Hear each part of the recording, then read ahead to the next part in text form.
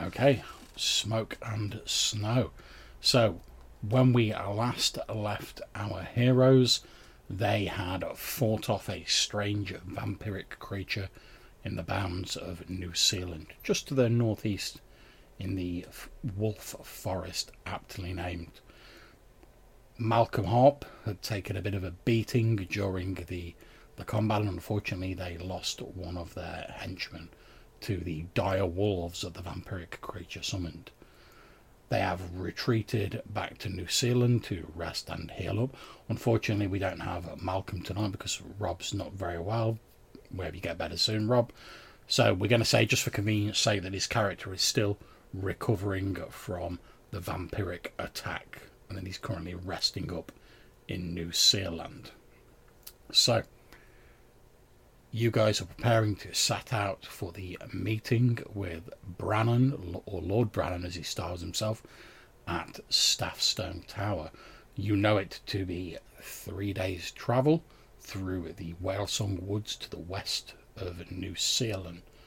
Obviously, any basic equipment you want to buy, you can do that. That's absolutely fine. However, before we continue, as you're all sort of making your preparations to set out and go about your business, etc., you're all getting your equipment ready, you're getting ready to set off. You're stood there talking to Lan Rivar Brock, who chose you as a mate to help restart this Ice Walker tribe, since hers was decimated by the pirates, a tribe that you've chosen to christen the Rising Embers tribe. When you see the small blue-skinned Ice Walker sage, Quilak, walking towards you, and he sort of like waves his hand towards you, Brock, as he approaches. He looks a little bit worse for wear, no doubt due to him getting very merry during the festivities of the previous few nights to celebrate your union with Alan Rivar. And as he approaches, he says, good, Brock, I'm glad I caught you. I heard you were leaving the village. As I said the other evening, I didn't want to brook tradition, so I wanted to give you a small gift. And he takes out a little like a leather pouch with a little drawstring, only about like the size of a fist, and he hands it over to you. He's like, there you are. Okay. I'll just have a very quick look inside. Okay, you open it, and inside is a small sort of blue-silver ring with a teal-coloured gemstone set into it. And he says, yes, this ring was blessed by the shaman of my tribe a long time ago to bring the protection of the spirits on any Ice Walker who should wear it. Such a gift is very generous. No, not at all. As I've said, I may have left some of our traditions behind, but I think it's important to commemorate unions such as any gestures that you and Lan. It's blessed by the shaman, you say? Yes, the shaman of my tribe. And he hands you over this ring, the Band of the Tribe's Protector, which I've already added onto your character sheet. It gives you a +1 AAC and an additional +1 bonus to all your saving throws, which I've already altered your sheet to take into account. Very cool. Well, I will gratefully accept this, very rare and precious commodity, and I'll put it straight on. Indeed. And as you do so, you do feel, I suppose, almost like a warm sense of like well-being flows through your body. You feel slightly invigorated. that you could take on the world. He nods and he says, "Well, I wish the two of you all the best. Now, if you don't mind, I'm going to go and get my head down for a little bit." And he sort of nods at you all, and then you see him sort of like staggering off back towards like the hut that he lives in. Yeah, and I thank him again as he walks off. He sort of like waves and nods. Very kind indeed. At which point, Lan, who's been stood there with you, is sort of like nodding and saying, "Oh yeah, that's a kingly gift," sort of thing. She says, "So, what do you plan to do now? Then, I mean, your friend is still injured." Well, we have this meeting we're obliged to attend, or at least Weimar is obliged to attend, and I don't trust them enough to let him go on his own. So myself and Quintin are going to join him on the journey, but we won't be long. It shouldn't take more than a week to be there and back. In the eyes of the tribal spirit, we are now as one. If you plan to go to this meeting, whatever it is, then I shall travel there with you. Think that's wise in the situation of our new and up and coming hope to rise a tribe? Wisdom doesn't come into it, Brock. If our union is to be strong and be the foundation of the building of a new tribe, then we must be stronger together. Well, you know I can't argue with you. That is the way of our people. So I will obviously do my utmost to protect you at all times. But you're right, we will be stronger together. She nods. And I have added her as a retainer to like the party, and you should be able to like move her token, etc. if you get into any combat. Obviously, cool. Technically she's like a level 0 human at the minute, because you have to get like 1 XP on your first adventure, and then you like get a level basically. Yeah, that's fine. Yeah. So she's rocking that sweet 4 HP at the minute. Oof. Yeah, level 0 is no joke, man. Yeah, I'll do my best to protect her.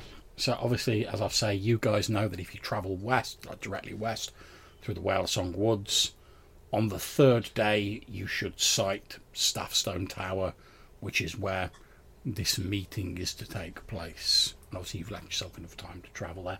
Obviously you've got a bit of time if you guys want to like have any discussions or do anything sort of like before you leave the village. So if there's anything you guys want to do, obviously shout up. Otherwise we can crack straight on with the travelling. We didn't for any reason want to visit anywhere else on the way, like the cave of the pirates, just to see if they've sort of reusing it for anything, or Dear Son for any reason, or not that I can recall. I don't think there's really any need to, is there? It definitely wasn't mentioned as part of your original plans, but obviously it's down to you guys what you do. Oh, it was only because it was nearby, really. But... Okay. No, I think check it out. It's not a problem. Yeah. Okay, so you guys set off on your travels. Heading to the west, you travel for your first day. You start heading into the tall pines of the Whale Song Woods, heading past the ruins of Castlemaine, which are now pretty much entirely snowed over, but occasionally here and there sort of bits of stone and the cracked wooden remnants of the village that once stood there sort of jut up out of the thick snow. So we're now getting into like the sort of deeper part of winter. So the snowfall is quite heavy. It's not yet a massive hazard to travel. You know, you're all wearing cold weather gear. As long as you're not like sleeping out in the open and you take reasonable precautions, it's not yet at that level where, you know, you're going to start making tests and it's going to start being dangerous and stuff like that. But you know that like within a month or so, like travel's going to get quite hazardous. The temperature, you can already feel the temperatures are starting to drop. Obviously, Brock, you know that like it's only going to get colder from here on in for like the next 3 or 4 months, and then slowly it'll start. So the winter will start tapering off, and it'll head back into the short summer. As you pass the river near New Zealand, you can already see that like there is a a coating of ice on the surface of the river, and as you look southwards down to where it runs into the sea, you can already see sort of like large patches of ice that have begun to form around the shores as the sea in the sort of shallower parts slowly starts to freeze. Your travel is fairly uneventful for the first day. Luckily, as you're heading into the Whale Song Woods, the trees provide some shelter from the snow and from the wind, so it's not quite as cold. You all set up camp for the evening. You know, you all have to eat a ration. You all set up watches, etc. The night passes fairly uneventfully. The second day, you all wake up in the morning. You all continue to the west, and as you do, you're passing by the ruins of the Mage's Tower, which, if I remember correctly, Weimar is the only member of the current party who's actually been to this tower before. Yep. So, does Weimar say anything about the tower as you're going past? You see the ruins much as you remember it. You know, I mean, you're not like right next to it, but you can see like the top of this tower like sticking up above the trees. And obviously, Quentin, Brock, you can see like this stone tower, sort of quite badly weathered and a little bit dilapidated, but it's rising up above the trees. Still looks fairly sturdy, although obviously the frost and the weather has had some effects on it. Because I don't think I've seen that before, because I think we normally follow along the coast, don't we? Or travel along the coast. Yeah, I'm pretty sure Weimar's the only one who's been here. I shall mention it to Weimar then. I'll say, what's that structure or that tower just north of here? Do you know of this place? Now, can you remind me, John, of the pertinent details that we learned about this place? Indeed, what we knew. As you sort of think back through the mists of, because it was quite a long time ago, you remember that when you first came here with your group, you discovered that it appeared to have once been a tower belonging to a mage who believed that the only way to survive like the oncoming ice age was to effectively like adapt one's body to cope with the new climate. And effectively, for all intents and purposes, he built like a sort of spell chamber inside the tower, which was designed to like mutate creatures to like give them like natural immunities to cold and stuff like that. And he'd crafted a bronze servitor, a large golem, which is still there because we trapped it. We'll get to that in a second. And basically what he used to do is he used to send this golem out, and he'd be like, "Go and get me some animals." And then he'd like throw the animals into this like mutation chamber, and he'd like monkey around with their genetics effectively to see if he could breed a hardier species. The eventual aim being like, oh well, once I've got it all working, all the kinks ironed out, maybe we can use it on people so we can survive this oncoming ice age.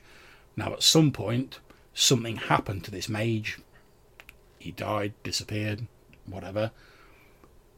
However, the golem, not being given any new orders, just carried on doing what it had been told to do on its last orders. So it was just romping around the forest on like a regular circle, just sort of like grabbing anything it come across, animals, people, whatever, lobbing them into this like spell chamber. Obviously there's no one running the spell chamber. It's slowly breaking down because the wizard's not there to keep it reinforced and keep it all running right. So everything it threw in was just getting like horribly mutated. And then, but because the golem wasn't programmed to like give a shit about that, basically it was just like, I'm just programmed to like throw things in.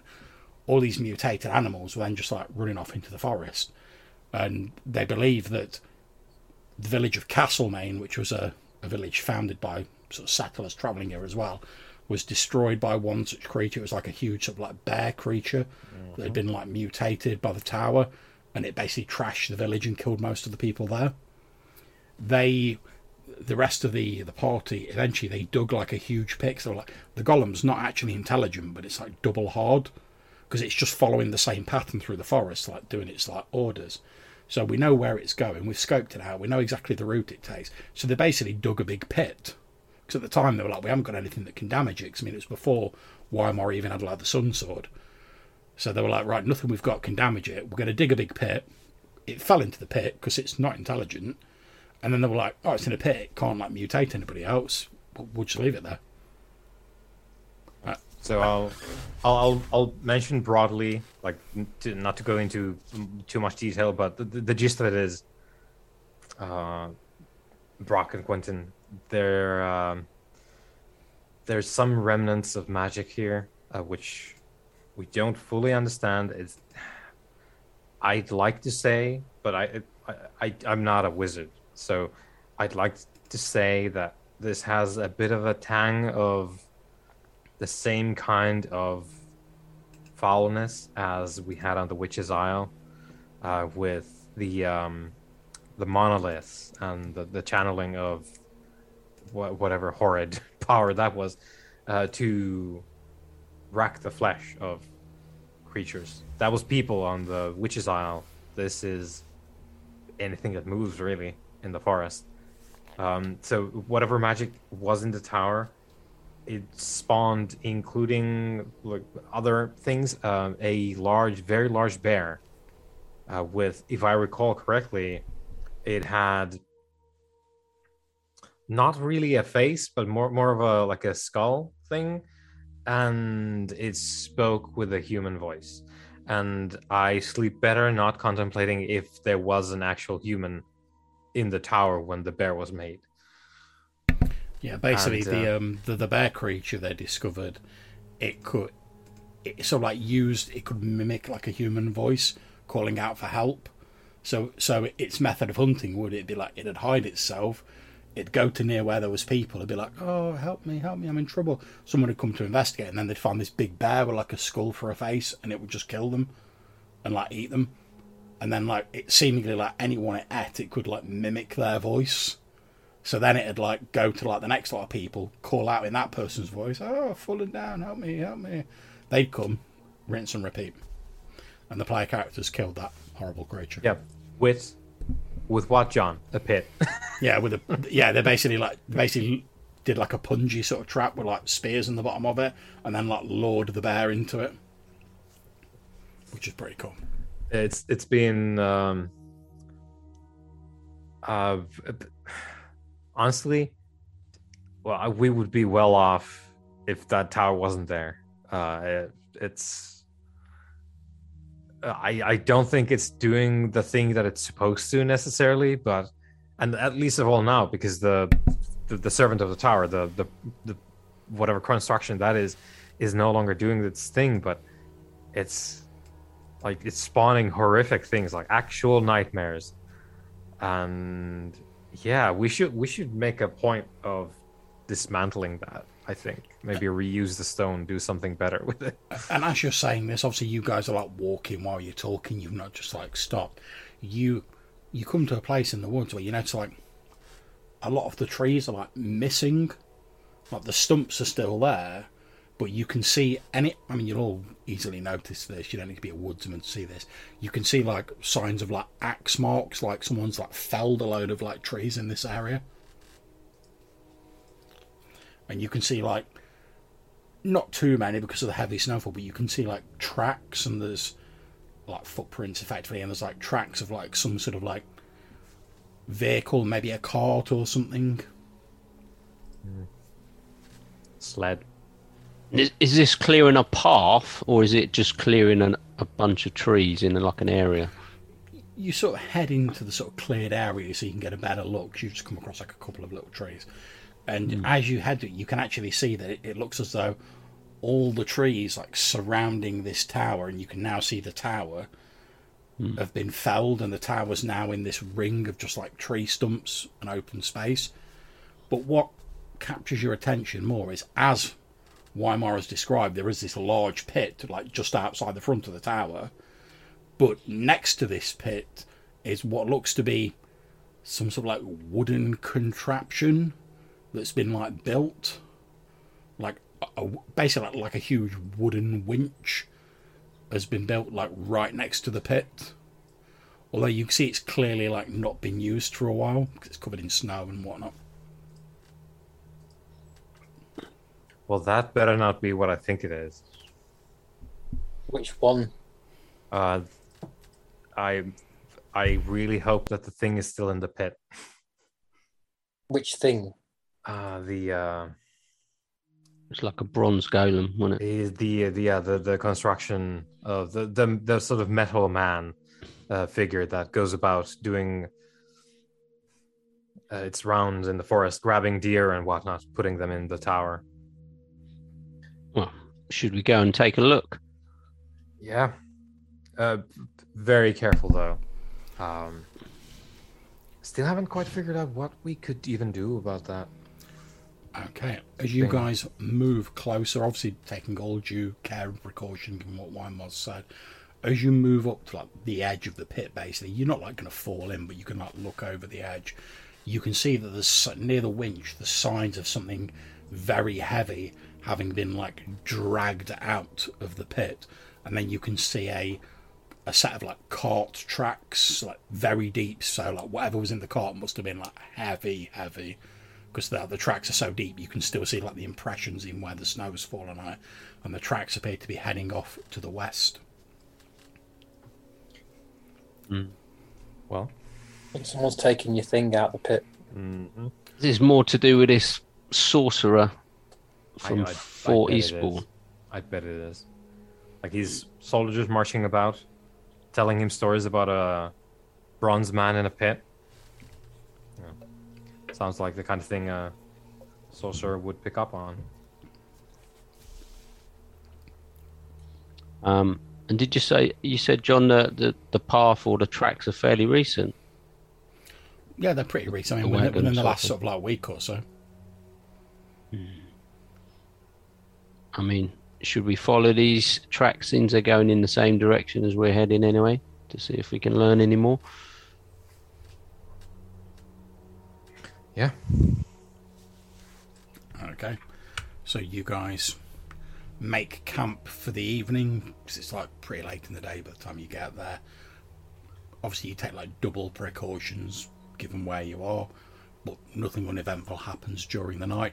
Obviously for the previous day's travel, anyone down hit points can recover 1d3 hit points. You can also get an extra d3 for this evening, and you need to eat another ration, and then you travel on for the third day.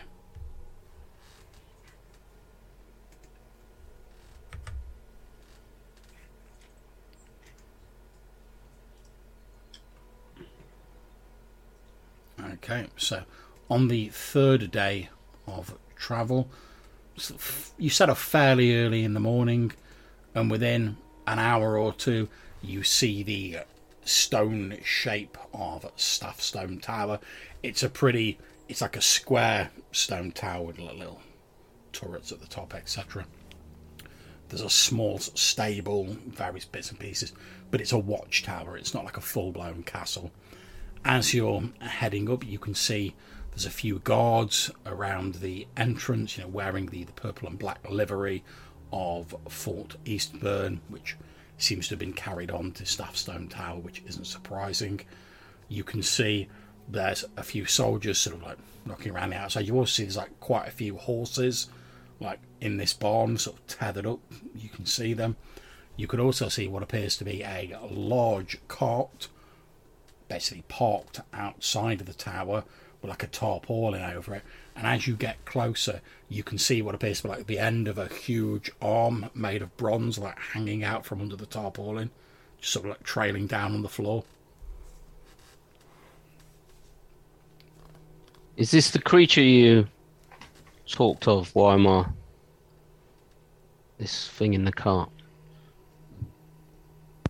What was it covered entirely, or You can just see like the arm poking out. yeah, but just the arm. It looks like a big bronze arm, so Yeah. chances are good unless there's like another big bronze thing. Probably. And do you think they will have a way to control it, or they've sort of temporarily? Yeah, whatever they've done, Stopped it. it's not moving. So at least they can do that. Can they make him stand back up? Don't know. But it all shouts magic involvement. Oh yeah. Oh yes. Oh yes. Mm. It's this thing has spent who knows how long grabbing things from the forest, putting them in the tower. Tower in turn has spent who knows how long making these things into nightmare creatures. Are you guys approaching the tower, or what are you doing? I'm going to try and sneak a peek at this thing's head. Yeah, is it Are guarded? you trying to like do it on the stealthy side of life, or Yes, mate. Yeah, definitely. go for it? Make that move silently roll. Well, can I try and approach the tower in a quite a sort of loud and Yeah, that's not a problem. to try and distract a bit from the attention that might be Yep. towards Quentin? There you go.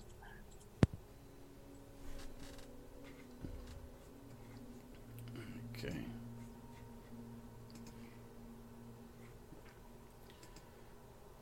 Okay, so as you roll up to the tower, you're not trying to do things on the stealthy side of life. You see one of the guards quite obviously spots you, Quentin, and he looks over at you and he's like, "Is there something I can help you with, sir?" I just wondered about the big giant arm. Oh, that, he says. Well, yes, of course. And he like pulls the top back a little bit, and you can see like it looks like a huge armored man made of bronze, like with a sort of sculpted face, etc. You can see like various like jointed, segmented armored sections. It appears to be like lying unmoving in this cart, and one of its arms is just hanging out. And he's like, "Yes, we found this thing on one of our patrols in the nearby areas. I'm sure you're probably aware. The Lord of Fort Eastburn wants the area clearing out of dangers as much as possible to make it safe for the people. So he sends out regular patrols. Found this thing in some sort of pit outside of an old stone tower. Took us bloody ages to bring the thing down, but eventually we were able to kill the beast." And he like slaps his hand on this metal figure. It's like a dang. He like slaps his hand on it, and he's like, "Yeah, it took us ages to bring it down, but bring it down we did. And well, we brought it back here. As far as I understand, the plan is to melt it down and salvage the metal for something more useful.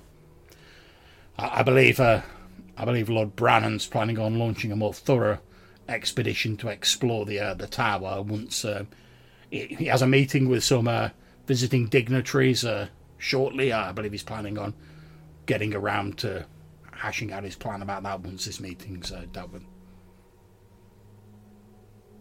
Well, I'm glad you're around to get rid of these things. Well, indeed. So, Lord Brannon wants this area safe for settlers and the people in it, and obviously we need to thin out some of the barbarous dangers on the coast before people can really rest easy and know that they're safe within the bounds of the domain, so to speak. Well, thanks for sharing. I'll make sure my dignitary is well informed of your progress. Ah, you're one of the staff of one of the dignitaries. Yes, Weimar. Oh, yes, he's the fellow who's been tapped for rulership of one of the new towers, isn't he? Yes, in New Zealand. Yeah, he says obviously we're not, being a lovely god such as myself, we're not privy to all of the details, but you know we've heard a few things come down that there's the new tower going to be built, and obviously we've heard the name Weimar as being tapped as one of the potential castellans for the towers. So well, I and he sort of like he gives you like a little salute, and he says, "Well, I hope your meeting goes well, sir." Thank you. Then he just like flops the top back over the bronze man. You see him actually like he struggles. Obviously it's well heavy, but he like lifts the arm up. He's like, and then like plonks it back on the cart with a clang, flips the top over it. Weimar, that's your beast. Right, well, I'm happy that it's not moving. What's the plan with it?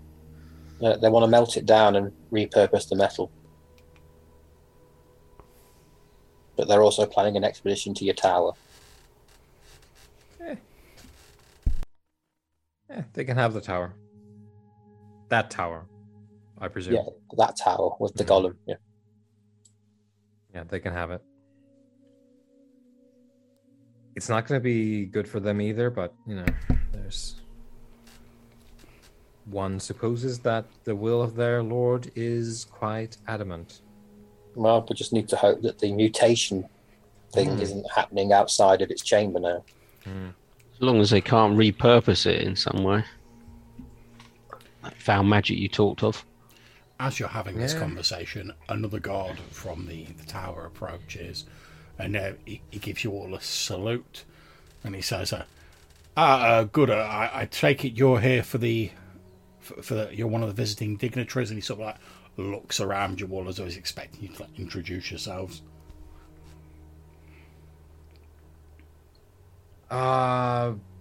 Yes, hello, we're from New Zealand.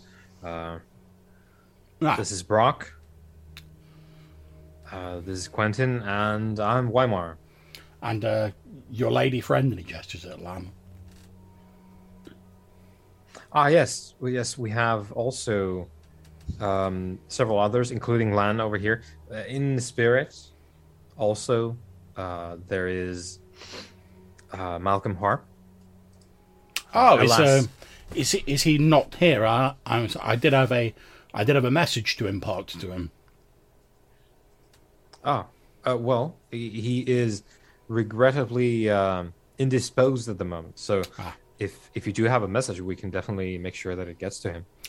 Well, I don't see that'd be a problem. Yes, I was given a message by Castellan Dixon. I was to tell him that the pouch of gold he left for the wandering knight Sir Javan was given to him. That Sir Javan stayed at Staffstone for a day, equipped himself, and then left. He said he was heading north, planning to make for Fort Hawk. I believe Castellan Dixon told him that he probably wouldn't find the pirates he was looking for, given the state of the sea freezing over at the minute. They're probably miles away by now. I think that was about 3 days ago. Like I say, he left heading north. Mm-hmm. That was the message she gave me. Well done. Not at all, sir. Is there anything else I can help you with? Any plans, since we're all in the business of tower building these days? Indeed. Any plans for this one? For Staffstone? No, this one with the source of,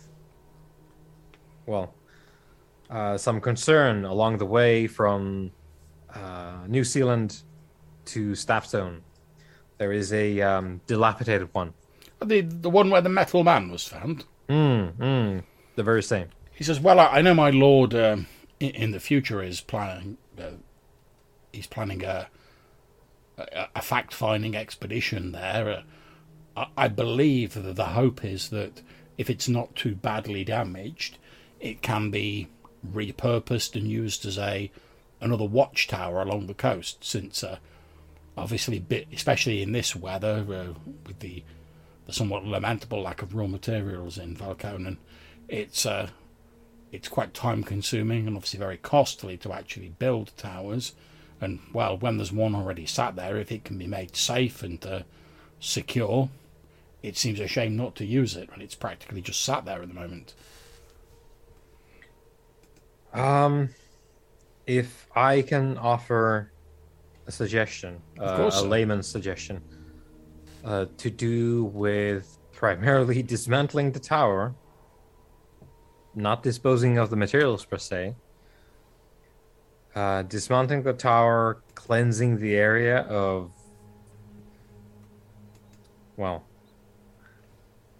fell powers. That tower, good sir, is haunted by the powers arcane, and it is not good for people to be in. Of course, I'll report this to my lord. Do you have any further details you can give me, sir? Let's say that creatures of flesh, such as you and I, fare not that well when exposed to these powers inside the tower. and it would be unsafe for anyone to enter and poke about. I see. Well, thank you for passing this on. I will certainly relay this to my lord, although obviously the final decision about such things would rest with him, of course. Yeah. Well, are there other parties arriving? He says, well, yes, there's a number of visiting dignitaries arrived. Most of them are already here. There's of course Lord Brannan, obviously. I'm afraid Miss Dixon is currently elsewhere on business, but she hopes to return for the end of the meeting. There's that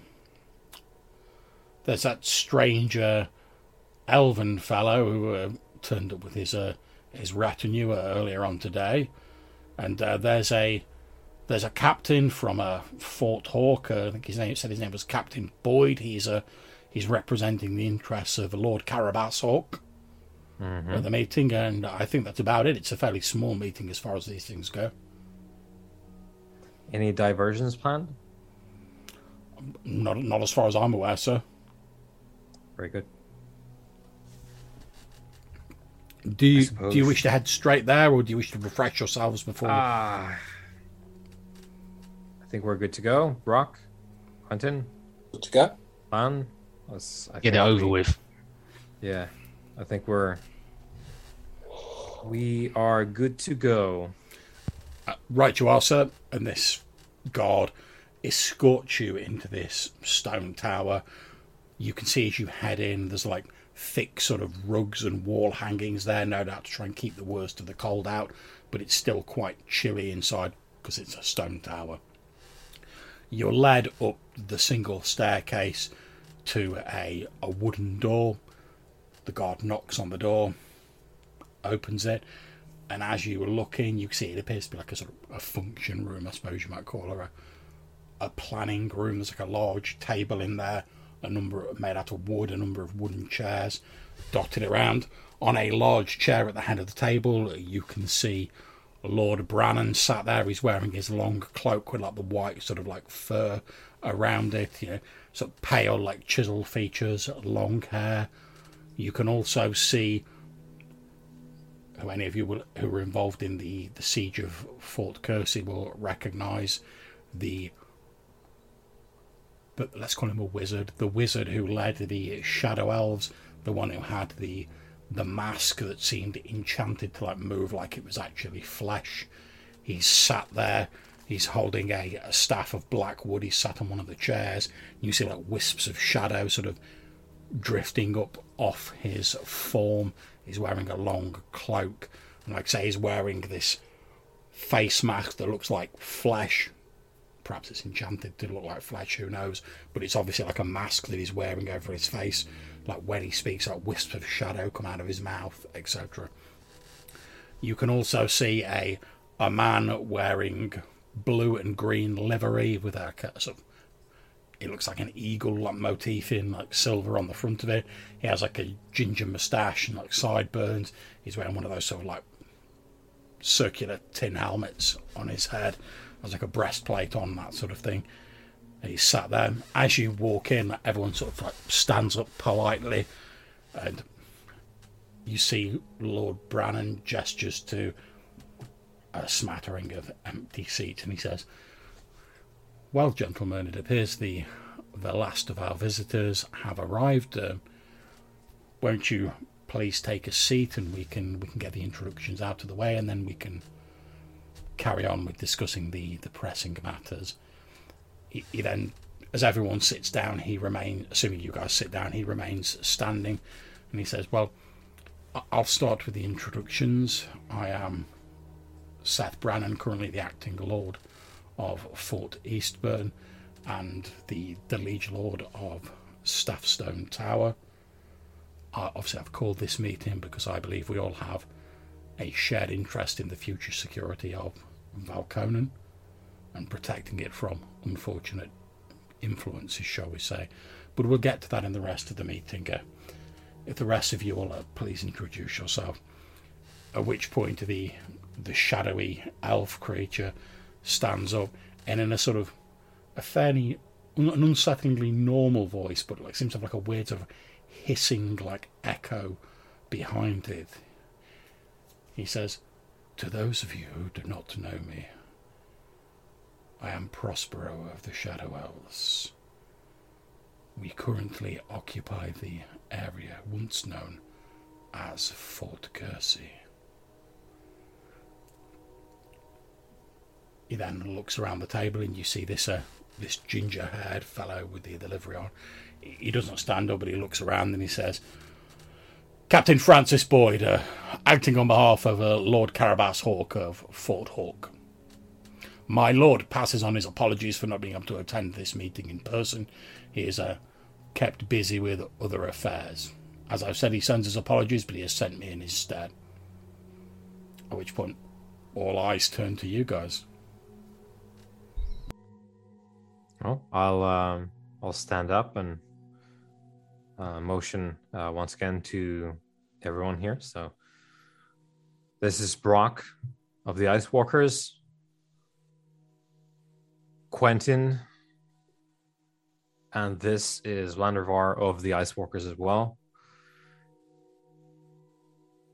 Self, Weimar Lone Grove, and we are all here on behalf of the people of New Zealand. "Very good," says Lord Brannan. He says, "Well, I'm sure most of you already know why I've called you here." He says, "I've called you here because I wish to express my concerns about what I believe will surely be a mass colonisation attempt of Valconen by Rohaleen come the summer months. It is my belief that those of us," and he gestures around at everyone assembled, "who have bled, who have sweated for what gains we have made here, should not simply be swept aside by those who were unwilling to take the risks alongside us. It is my belief that one of the ways in which we can protect and fortify ourselves, particularly along the southern coast, is to build watchtowers and fortifications along said coasts so that our interests can be protected. I recognise fully that this is a considerable endeavour, especially with the winter coming on, and I also recognise that I cannot alone also reinforce the interior of Valconen. That is why I've extended an invitation to the representative of Fort Hawk, since they are more well placed to guard the interior of Valconen, especially if they receive aid from our guests," and he gestures at the shadow of Prospero. The people of Prospero have I suppose an ailment, you might call it, and in return for our aid in resolving this ailment, they have pledged to aid our attempts to protect the gains we've made in Valconen from outside influences. At which point Captain Boyd says, "Well, yes, this is all very interesting, and it certainly sounds reasonable when you put it like that. Obviously, although I speak for Lord Hawke, he would have the final say on anything I say here, although I do have his authority. I know that my lord is also keen that those from Rohaleen should not simply be allowed to come in and take over what we have struggled to build here. Although we must also be careful that we do not cut off potential trade with Rohaleen. Obviously, when the summer months do come back in and when the waters open up again, trade will definitely be a necessity if we wish to prosper. After all, there are certain things that we do not have in Valconen that are abundant in Rohaleen." Brannan doesn't say anything, but he nods. Prospero says, "As Lord Brannan has said, we are willing to entertain thoughts of aiding your alliance if in return it will help my people from the the malady that we currently labour under. Lord Brannan has generously offered to use his resources and his considerable knowledge to help us in this regard in return for us aiding his cause and also providing some of our knowledge of the interior of Valconen, since my people have been here since the Great Freeze. And he sits back in his chair with his staff leaning up against himself. So, are you guys saying anything? Are you jumping in? Trade is going to be a reality, and it should be us doing the trade. It's a powerful alternative, even if at first they try violence. Eventually there's going to be enough keen minds back home I quite that agree. see the possibility of putting down the sword and changing coin instead. I quite agree, says Lord Brannan. It is not my intent, I assure you, to be in a war with Rohaleen. It is simply my intent that a strong show of force to discourage violence on their behalf, by showing we are able and capable of defending ourselves, may discourage an outright attempt at a takeover long enough for, as Mr. Lonegrove says, cooler heads to prevail. So you are absolutely right that we cannot cut off trade to Rohaleen, but much as they have resources that we do not, there are also many things present on Valconen that are not present on Rohaleen. So it is only natural that trade will be engaged in.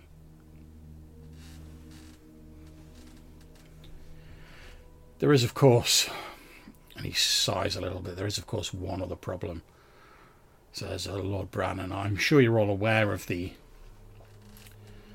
draconic creature that has been flying around the area. It has destroyed a number of isolated farmsteads and is proving to be a particular menace.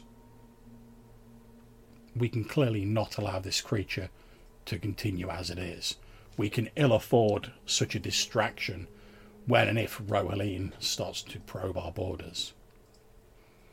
At which point he reaches under the table and he puts on the table what looks to be like a perfectly spherical orb of green glass or crystal. And he says, he taps it and it's like a ding, ding, ding sound as he taps it. I have procured at no small expense this artifact. I believe if we can subdue the beast long enough to use it, this will allow us to bind the creature that we might actually use it in Valconen's defense.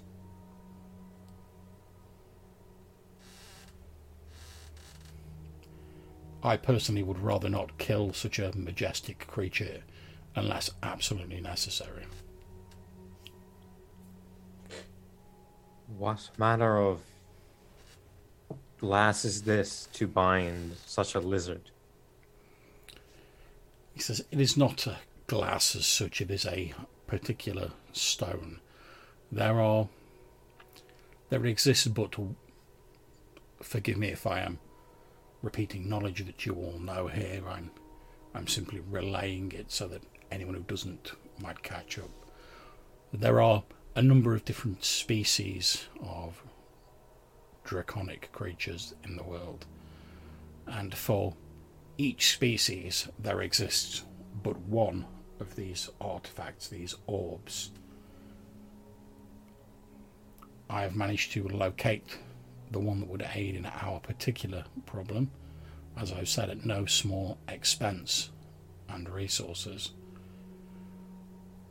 It is said, and I'll admit there is still much research to do before this could be used, it is said that someone strong of will who possesses such an orb can use it to bend the will of such a creature to their own.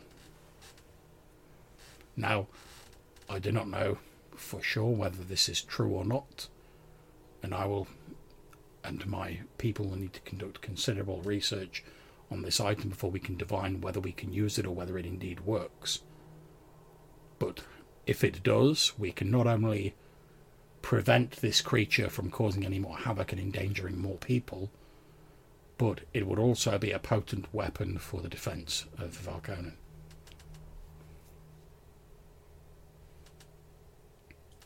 Not to mention other more mundane possibilities, moving resources, etc.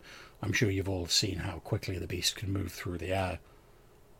Imagine if we were able to harness that to move resources for the building of towers, etc.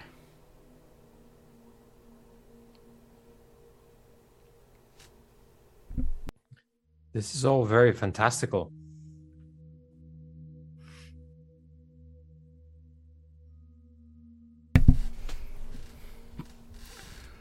Indeed, and I should point out it is in no small part thanks to the assistance of Prospero here and his people, the gestures of the Shadow Elf, that we have been able to obtain and recover this artifact.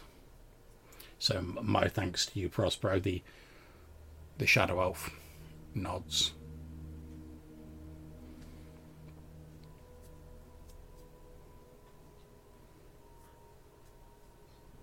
Well, then I suppose we are in the market for a strong-willed individual. Indeed. As I've said, we will...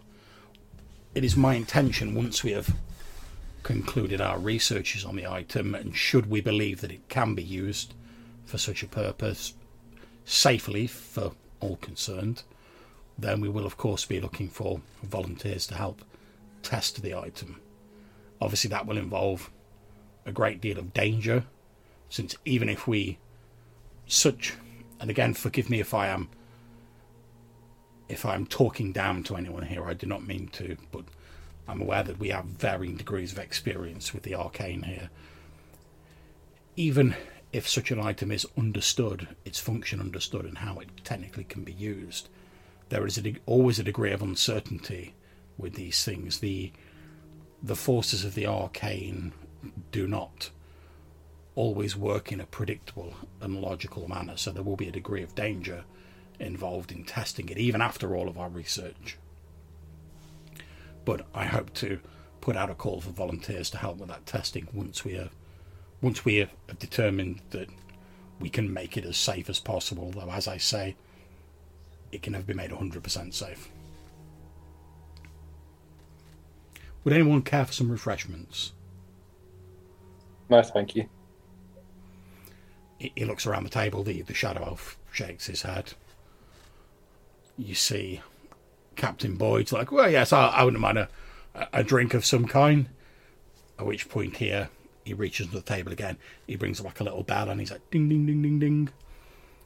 One of the, you presume like the tower servants, obviously not a guard, but just like a sort of peasant type, comes in. And he's like, oh, could you bring us in a couple of bottles of wine? And he looks like he's about to start to say glasses, and then he's like, and whatever drinking receptacles you have to hand. At which point the peasant says, oh yes, of course, Lord Brennan. He heads out, comes back a few moments later with like a sort of metal tray, puts it down on the table. There's like a couple of bottles of wine and various, pretty much like tin mugs basically. There's no like fluted champagne glasses or anything like that. And he says, well yes, I'm sorry that I can't host you in more luxurious settings, but we have to make do with what we have. And he starts pouring out the wine. He takes a sip himself. Anyone who wants a glass of, like a mug of wine, you can have a mug of wine. It's just a fairly nice red wine. Nothing particularly special about it. But a few moments later, the peasant comes back in. There's like some bread and cheese and whatever. And that's put down on the table as well, and people are like picking at it while they're talking. And he says, at which point he says, tell me, Mr. Lonegrove, have you reached a decision about whether you're willing to accept our offer of becoming the Castellan of the new Sealant Tower? Now that we've agreed to your slight relocation. Indeed, with certain architectural amendments, we have an accord. Amendments? Are you referring to the location? The location of the tower. Yes. Of course. My apologies. I thought you meant some additional amendments to that. No. Yes, I'm quite happy to agree to moving it closer to your village of New Zealand. In fact, I think it's a splendid idea. The point of having these towers, after all, is not only to make a statement to Rowaleen that we are able and capable and willing to defend ourselves if needs be. It is also to reassure the people who dwell here that we stand ready to defend them if they should be threatened. So I think building it closer to your village is a splendid idea. And let it be known here that we do intend on another tower. We shall have two. Splendid. One of our own craft, in addition to the one that we have discussed before here. For we see a great value in the river, and thus we shall place two towers at the river mouth, further to control the access to inland Balconen. Lord Brannan nods and says, splendid. I think that's an excellent idea. As you say, if we're hoping to eventually encourage trade, we will need to have some sort of regulations. Obviously, travel by river is one of the fastest methods, so I think maintaining a firm grasp on the mouth of the river, so to speak, is a splendid idea. Now, I would like to place my hand under the table on the pommel of my sword and think at the sword real hard. Now, this is the moment. If you are capable, what is this Lord thinking of? Okay, you don't receive like a vocal answer from the sword. However, thankfully, he's not just like, well, he's double crossing you. Yeah, he seems full of shit. He's talking bullshit. But no, however, you receive a vivid flash of, you see Lord Brannan stood in some sort of, it's obviously like Valconen, but it's like a generic sort of snowy like landscape. You see him stood there. He's holding the green crystal orb that's now on the table in his hands. There seems to be like a wind issuing forth from it, like his hair and his robes are blowing out behind him. You see a number of his soldiers and like other sort of people around this dragon that's lying like, you recognise the frostworm, that's lying like subdued, like spears sticking out of it and like arrows and stuff like that. And you see like a few like indistinct people, like you see like one or like so they're quite shadowy and vague, as though like the further things get away from you in the scene, the more indistinct they become and the more hazy. You see like a big figure in the background and you're like, oh, is that Brock? It's about the right height for him, but then it sort of like fades into the background and you can't really tell.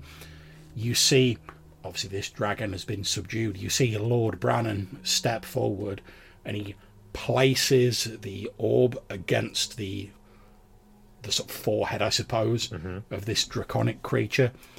As he does, there's like a blinding flash, and when the flash clears and it's sort of, the after effects fade off your retina, Lord Brannan and the orb have disappeared. What about the dragon? The dragon is still lying there on the floor. However, then it begins to move. The dragon does. Yeah, you see like a few of the soldiers who are nearby sort of like moving back and they're like, oh, it's getting up, and they're like getting the spears ready and whatever.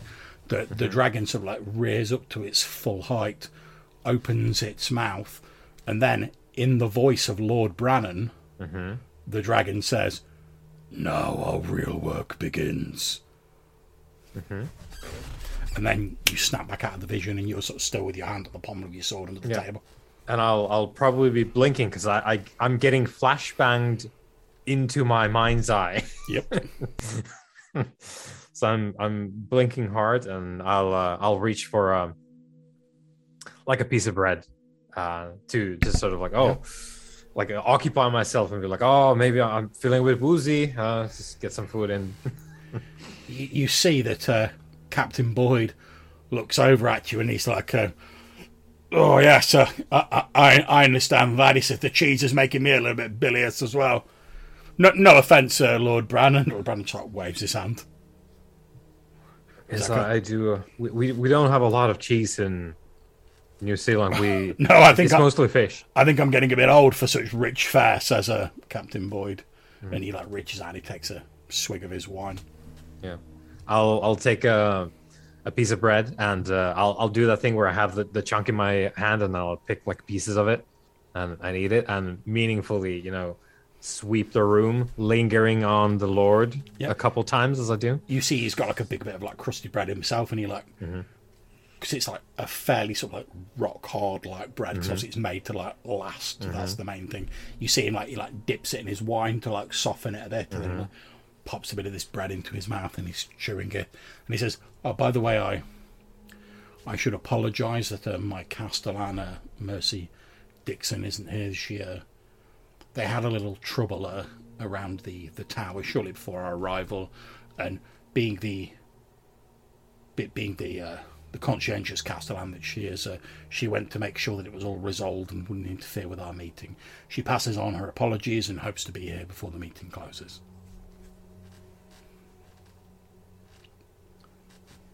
Wonderful. At which point, Lord Brannon says, "Now, Prospero, perhaps if you'd be so kind as to reveal your part in this to our assembled guests. Obviously, I know much of what you're going to say, but just to bring everyone up to speed." At which point, the shadow elf, who every time he speaks, so wisps of shadow come out of this strange like flesh mask he's wearing over his non-face. He says, "Well, yes, some of you," and he like his gaze like falls on you, Weimar. "Some of you have met me before. As you may or may not be aware, my people are some of the original inhabitants of Valconan before the Great Freeze. Many of my people, the Wild, as some call us, we were, you might say, blessed with, rather like the Ice Walkers, blessed with the blood of the Senna, although they seem to have forsaken it. But many of my kind, myself included, nurtured the arts that this natural propensity blessed us with. Of course, that is not to say that all of my people were proficient sorcerers, but there was rich potential in many of us. When the Great Freeze was brought about by the hubris of the Senna, although many of our people fled southwards on the great fleets with your ancestors, those of us who chose to remain, we attempted to use our abilities to fortify ourselves against an unsurvivable winter. Even your own," and he looks at Brock and Lan, he says, "even your people, although you did not flee as far south as others, even your people moved south onto the ice floes. We chose to remain, but no one could survive unaided against the great winter. We wove a mighty working that we, perhaps in an echo of the Senna's hubris, believed would preserve us against the winter. It would fortify us against it. However, the working, which was by necessity hastier than we would have liked, had unintended side effects. Those of us who had a strong talent for sorcery, let's call it, for the sake of simplicity, our abilities were much bolstered. However, our physical forms were reduced to what you see now, little more than living shadow. Those of my people who did not possess sorcerer's talents were affected in a similar way, but were reduced to little more than automatons. Eventually, we worked out how to make the masks that allow us to interact with the physical world, but we are, as you see us now, 1 foot in the physical world and 1 foot in elsewhere. It is our desire to find a way to return ourselves to our previous forms whilst maintaining the gifts that were bestowed upon us, and also to return the minds and the hearts of those of our people who were reduced in stature due to not possessing sorceress talents. In return for the generous aid of Lord Brannan in accomplishing this goal, I have agreed to provide your alliance with knowledge of the interior of Valconan and many of its threats and dangers, since we have been here for a long time, and also to help come to the aid of yourselves should this Rohaleen you speak of decide to ignore your great towers and launch an attack. And all we ask in return is your help in undoing the damage that we unwittingly wrought upon ourselves.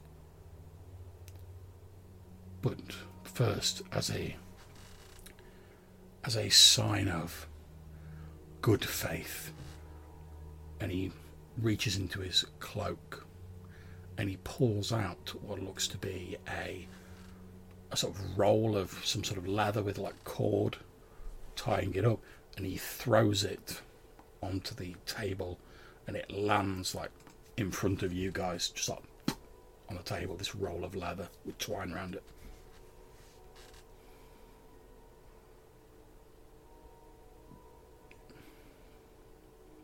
I'm waiting for someone to reach for it. Well, I'm going to have to butt in here. Yeah, so, as this meeting's been going on, Brock is not renowned for being the loudest person, but being this silent for so long, you can see he is slowly bubbling. And after the talk from Lord Brannan, and now from this wispy magic creature that basically attacked us without any sort of any reason, as far as I can tell.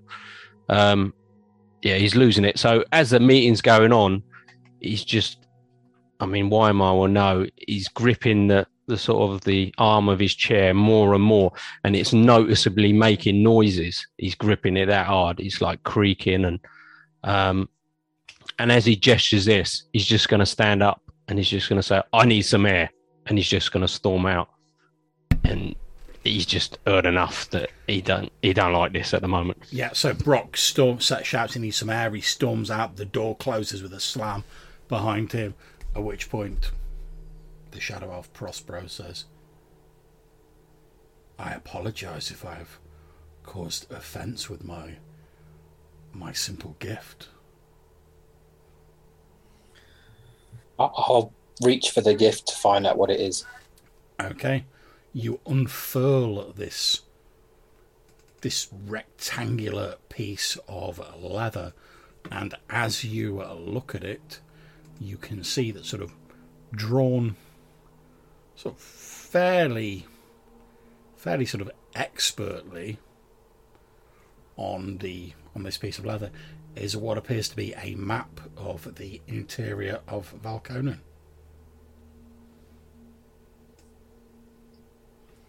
I'll say, as we're all looking at this now, I've now revealed the map. Oh, let me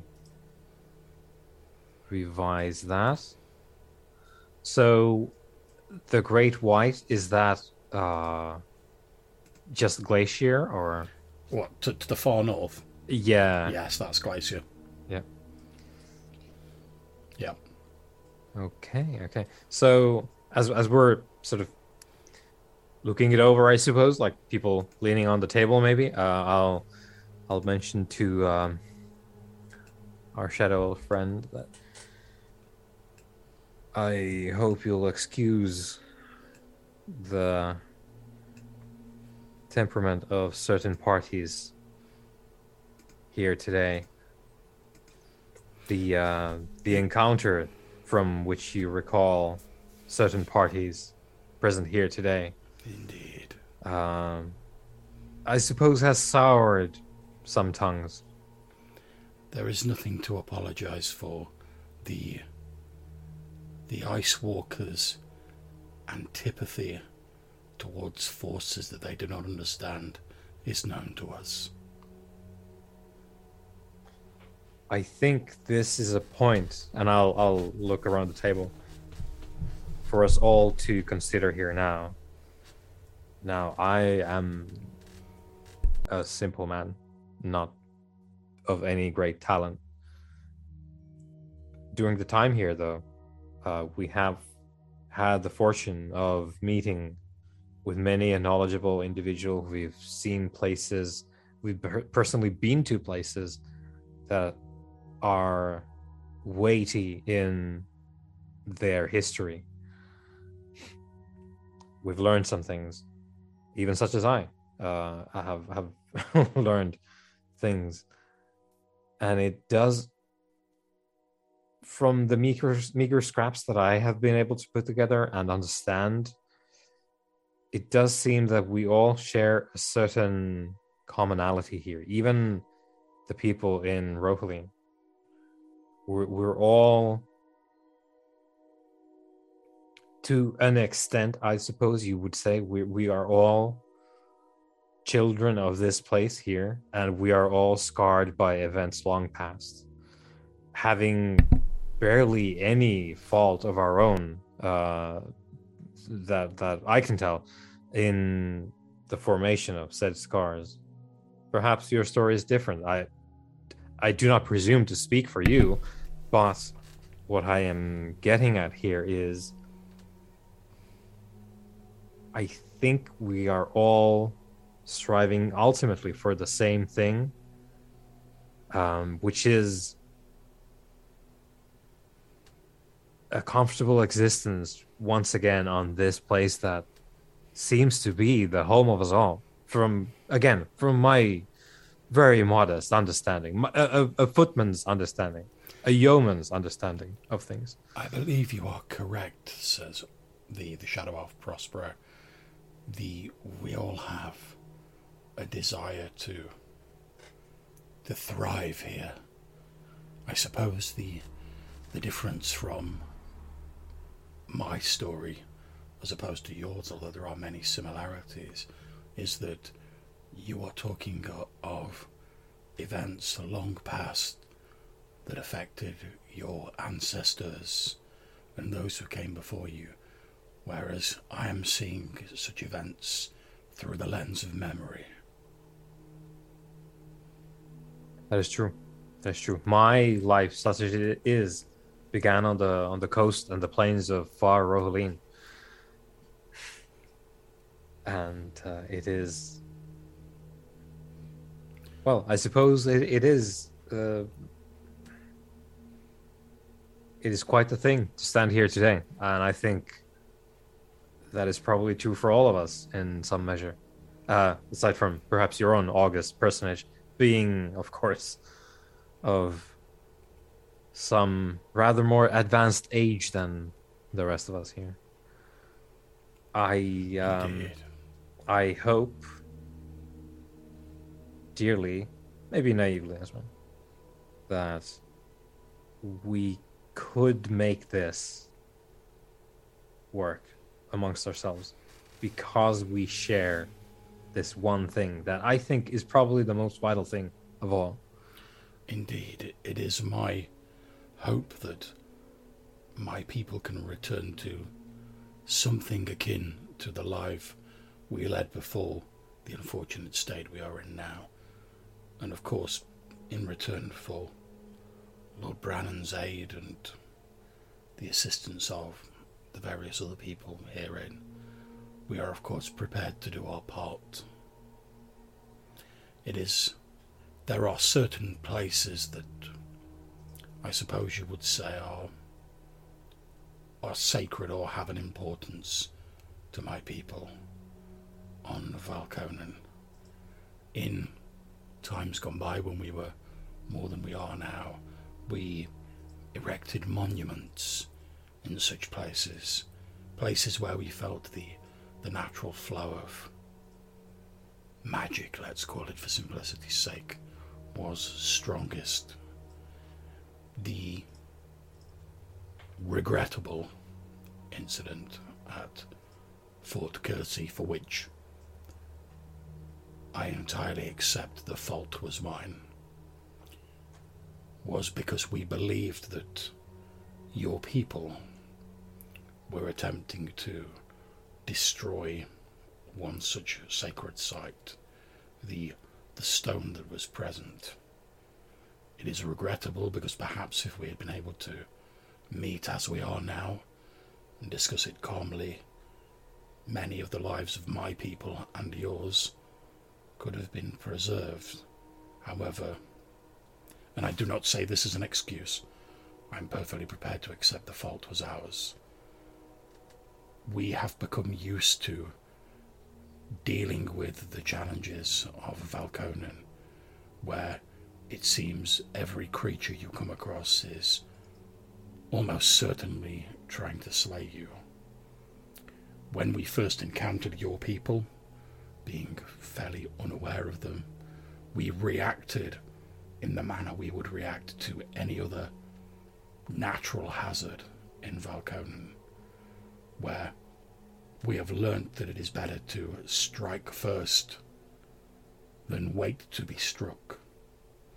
We now recognise that this was an error, and it is hoped by my people that by aiding you in this alliance of yours, we can in some way make amends for this error.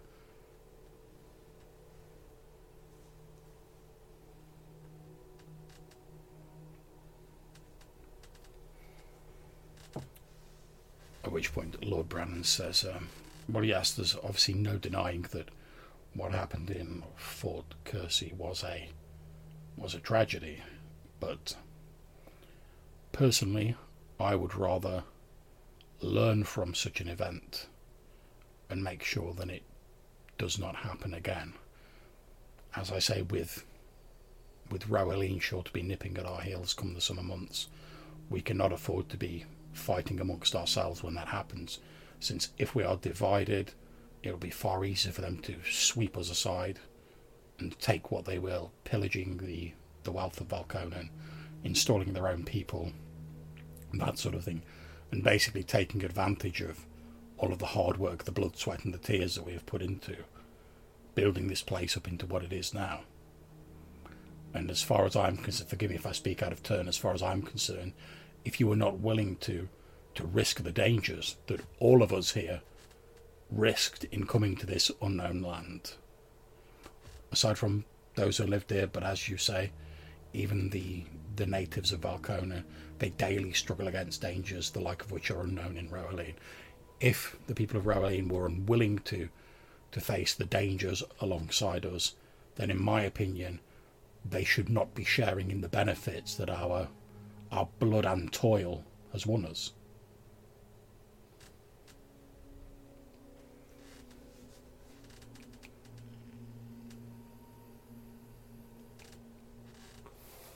At this point, we're going to cut to Brock outside, presumably getting a bit of air.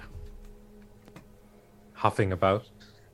Yeah, storming up and down. Just stomping about outside, yeah. Okay, so as you're stood outside, you're walking up and down, you see like from out of the forest, you see a group of soldiers wearing like the purple and black livery of Fort Eastburn approaching, and you see Mercy Dixon, the Castellan of Staffstone Tower, sort of with the soldiers. A few of them look like they've got like various like minor wounds on them. There's like they've got like a bit of blood splattered on their like armor and their like clothing. You can see like most of them have got like they're wearing weapons, etc.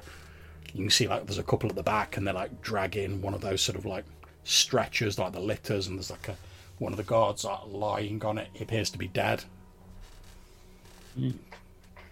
I'll wander out and see what's happened. 'Cause Yeah, you can see they're like obviously heading for the tower. So yeah, you meet them halfway, at which point Mercy Dixon, you can see as you get closer, she's actually got one of her arms in like a sort of makeshift like sling. She sees you approach and she's like, "Oh, Brock, have I missed the meeting?" It's started. They're still discussing stuff. Good. I was hoping to make it back in time. What seems to have happened? It looks like you've got casualties. Only the one. Fortunately, it could have been a lot worse. I'm sorry. Sorry, I've taken a few bumps and knocks myself. I can't remember whether it was you or your elven friend I spoke to about this. You're aware that I don't know if you're aware we had a man at the tower who was attacked by a strange creature who was bitten by it. I think Malcolm mentioned he'd had some encounter. Yes, that's right. It was Harper, your friend, that I spoke to about it. Yes, well, he was attacked by this strange creature that looked like a man but had like teeth like a shark, and it bit one of my men. We dealt with the creature, of course, what we thought we had. Whilst we were preparing to burn it, the creature revived, I suppose you could say, and we pursued it off into the forest. Eventually we caught it up, and at great cost we were able to dispatch it. Following Malcolm's advice, we entirely burnt the body, we scattered the ashes, all of that sort of things that he recommended. And when we came back, the soldier who had been bitten seemed to have entirely recovered. So we thought nothing of it. However, when we came to check on him the next day, we found he was gone. The window of his chambers had been smashed open, and there were tracks leading into the forest. We found one of the servants in the castle slaughtered is the only word I can use for it, in his bedchamber, blood everywhere. In order to prevent potential further infection, we of course burnt the body of the servant, regrettable though it was, scattered his ashes. We've just come back from pursuing the unfortunate soldier in the forest. When we found him, he was very much like the beast that we had slain earlier. As we attacked him, various animals seemed to emerge from the forest and set upon us. A number of them killed my man back there. We were able to dispatch him and again burn his body, scatter the ashes, but most of us took injuries during it.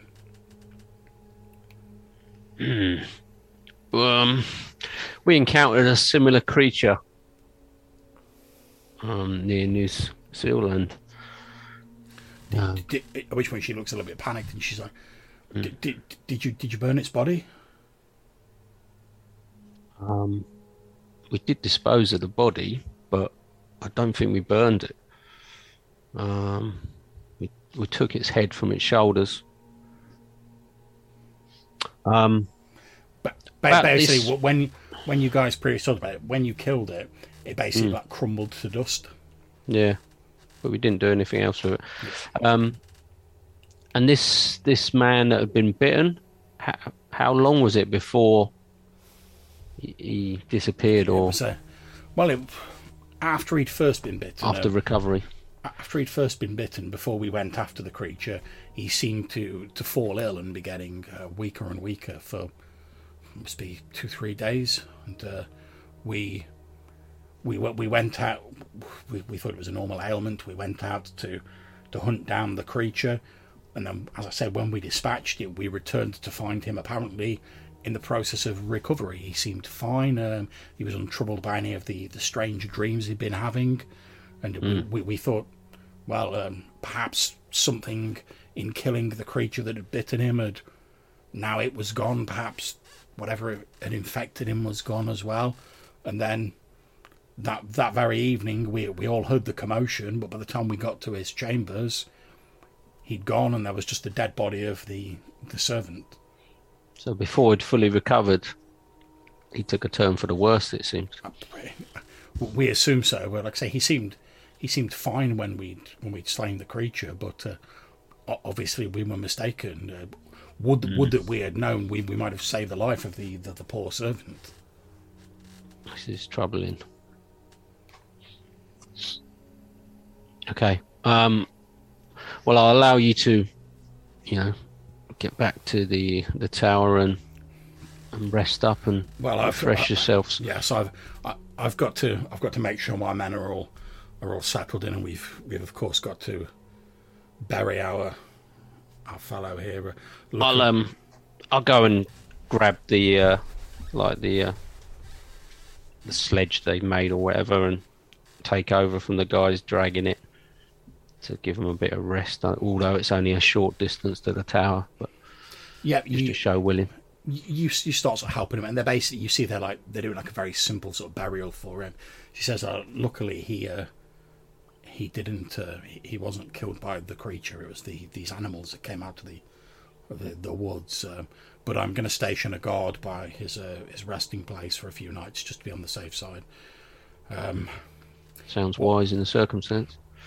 One thing, I tell you, one thing that was odd though, while we were fighting the creature, it went to attack one of my men, and then as it had him dead to rights, it was about to sink its teeth in, and then it seemingly recoiled, almost as though it had been struck, and backed away from him.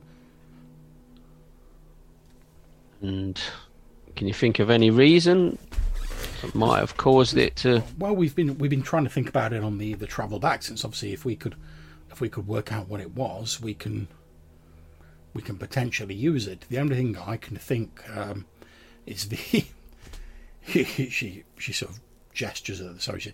He's the only thing I can think of. He's a very keen, I suppose, gardener, you say, in his spare time, and recently he's been trying to grow some herbs and whatnot around in some of the slightly more fertile areas around the tower. He's been trying to put some soil in pots to keep them free from the frost, just to provide us with some herbs and a few bits and pieces that we can use during the winter.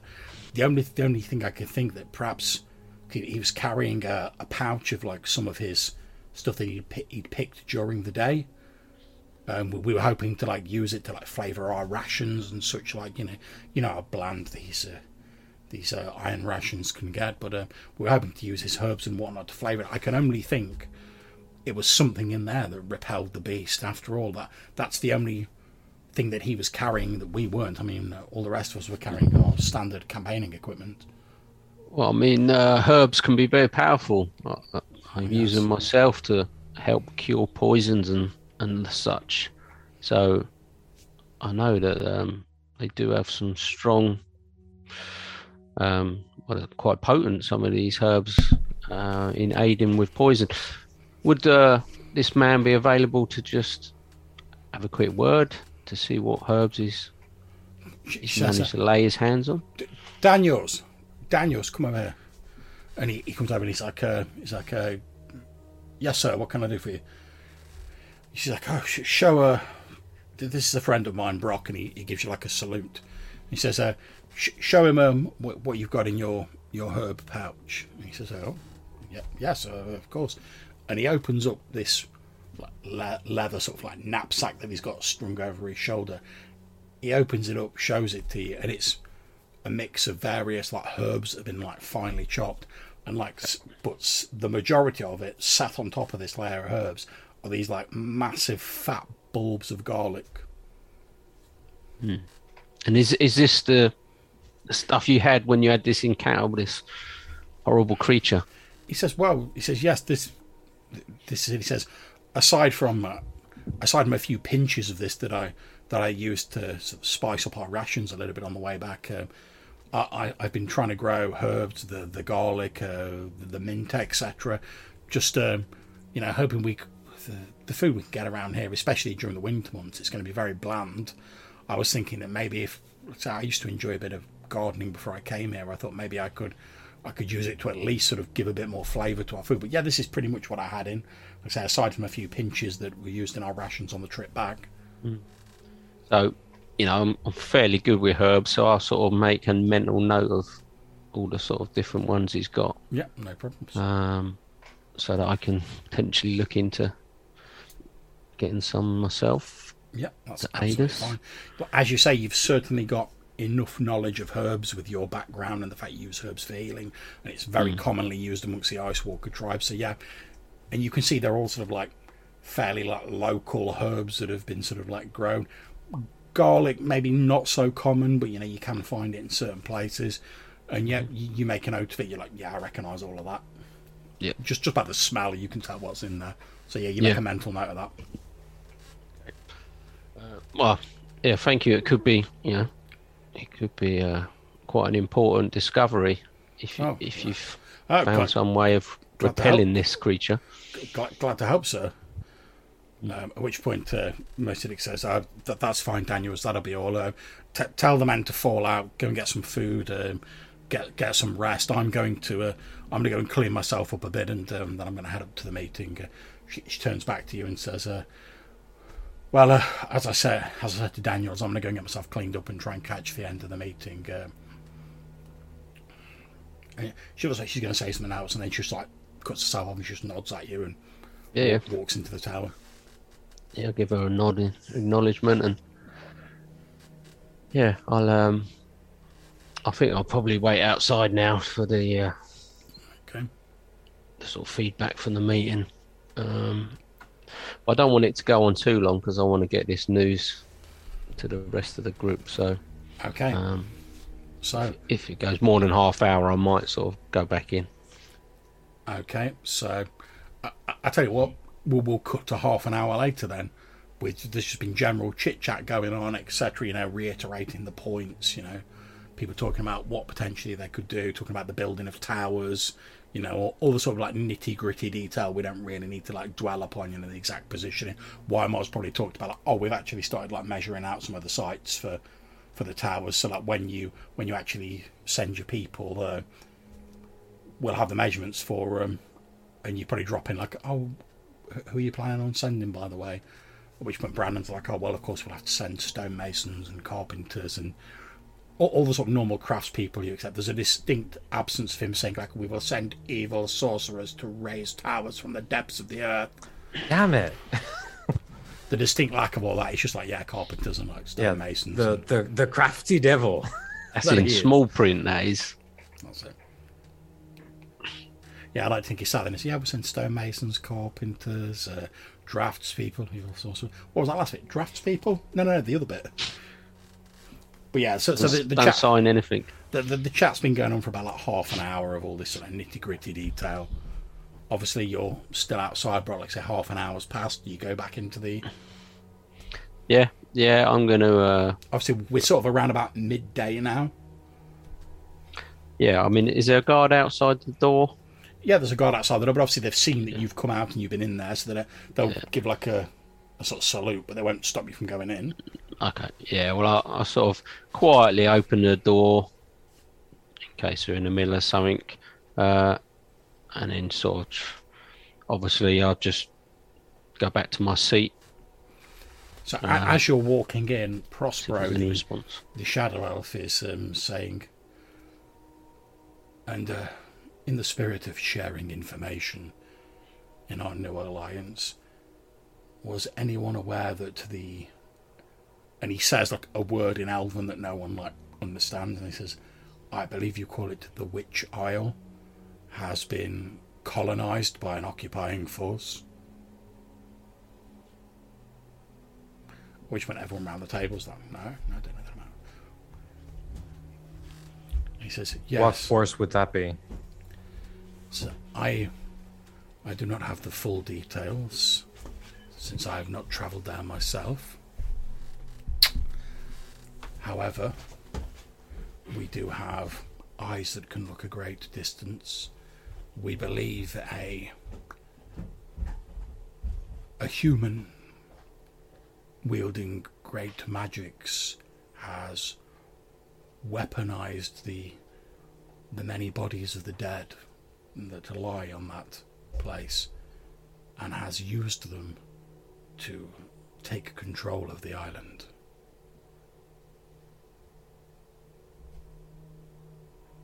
Previously, I believe it was occupied by a ragtag alliance of, and again he says like an elven word that you don't understand, and strange, deformed creatures.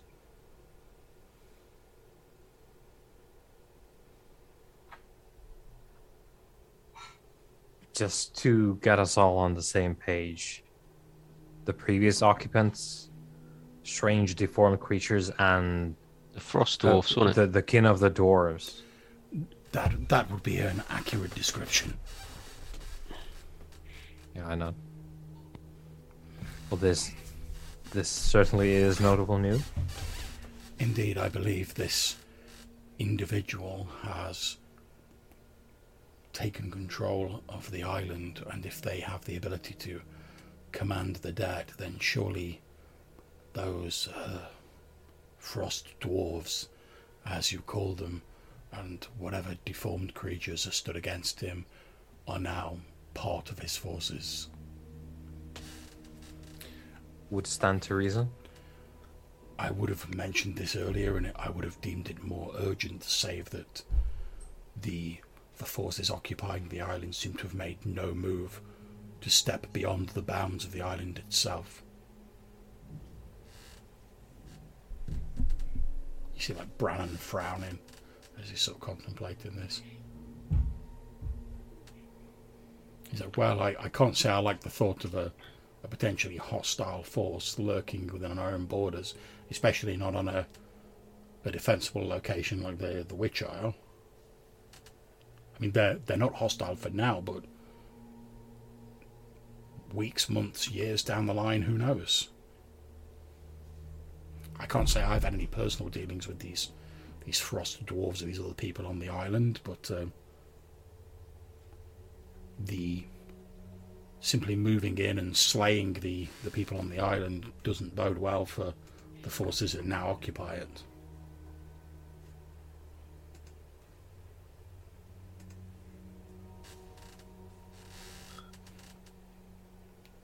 Well, I think that will enter close to the top of the priority list of problems to deal with.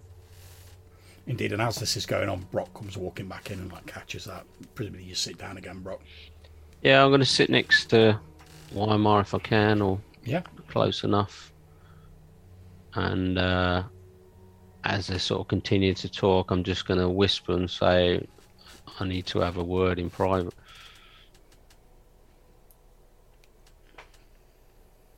I'll say, excuse me, I will. At which point Lord Brandon sort of holds up his hand and he says, I think this might be a good place to have a slight recess from the meeting. Obviously a lot of weighty matters are being discussed here. I suggest we all have 5 minutes to clear our heads, take in some fresh air, and then we return to the table and we carry on anew. At which point people are nodding and they're sort of like getting up, and people are sort of filing out, doing their own thing. Yeah. Yeah, well, if that's the case, then I'll take our little group to one side. Mm-hmm. The four of us. And I'll say, I've just spoken to, is it Captain Dixon?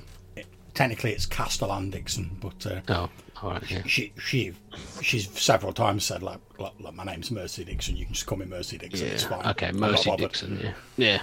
I just ran into Mercy Dixon outside, and they've just returned from fighting what sounds like a creature similar to the one that we dispatched a few days ago that bit Malcolm. But the worrying thing was that one of their soldiers was bitten, seemed to be making a recovery, then not 1 or 2 days later still succumbed to the curse, or they assumed the curse because it attacked somebody else and sort of went on the rampage until they disposed of it. So I'm now fear that the man that we returned to the village could do a similar thing. and New Zealand could be in danger.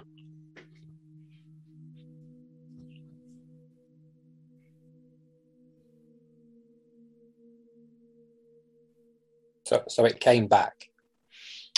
So basically, someone was bitten. They killed the creature that originally bit the person, and they started to make a recovery. And they thought, oh, it's the curse has been lifted. But then, like a day later, it turned into one of these creatures still, and basically turned into the same thing, which sounds similar to what happened to us when we returned. He was seeming to get better, that guy. So I'm just concerned that It's the same kind of thing that bit Malcolm. yeah, well, the description seems similar from what I could get from the soldiers. It's a very real possibility then that Malcolm could become one of these things. He didn't seem to have the same sort of illness that the guy at the village did, but it is still a potential, yeah. And they have seem to have found some sort of repellent, one of these herbs that they've collected, and I'll list off all the different herbs that they had. Yeah, Brock reels off like a list of herbs. Obviously, he's using like Ice Walker, like local names for them. So it wouldn't just be like, sage, rosemary, like mint. It'd be like whatever the Ice Walkers call them. So Yeah. a lot of them you won't recognise.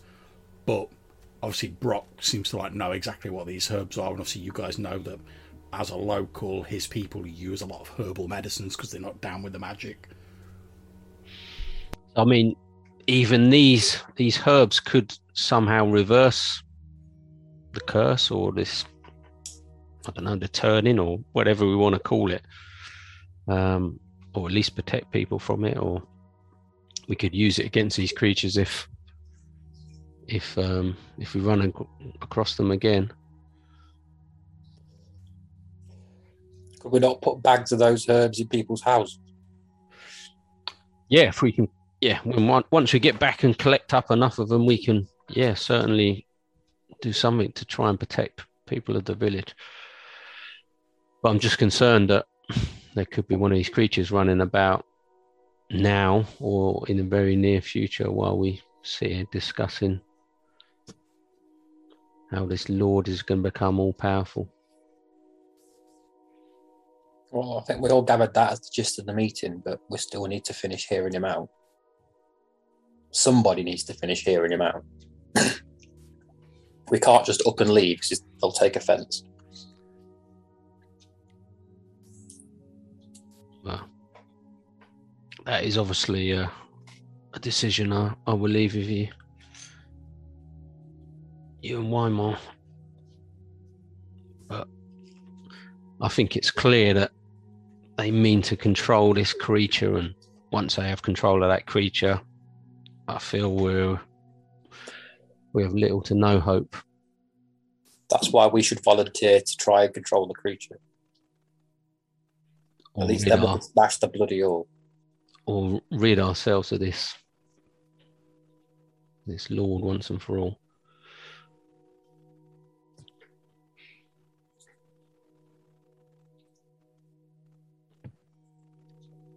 But you're probably right. We should at least hear what they've got to say. Although they've probably said most of it. I think they've said most of it, then repeated most of it, and then repeated most of it again. We're just waiting for them to start falling asleep now. And the witch isle, that sounds like this. Was it a knight or someone who may have got his hands on this evil sword that we had rumors of? Well, we do know who has the sword. It is a bruiser that we had around in New Zealand From the past. Yeah. The Witch Isle is the sort of burial site of several sort of old solar religion knights from all the way back before the Ice Age. Yeah, you and Malcolm have told me of some of your tales of the Witch Isle. And these spirits were restless. So I don't... If there's someone there who can actually raise the dead, I think it will be a very, very, very difficult endeavor if they can also command these knights that have been laid to rest there. Their tombs are there, so they will have access to the tombs if they control the Isle. And if they can bring those knights to bear as well, I don't know that we have anything on Valconen that can stop that. Apart from maybe this flying beast. Yeah. Or the shadow people. That is true. That is true. That is a good point, Quentin. But are there many of those shadow people left? I would imagine that when we encountered them, their defeat was temporary. I think what they seem to imply is they are only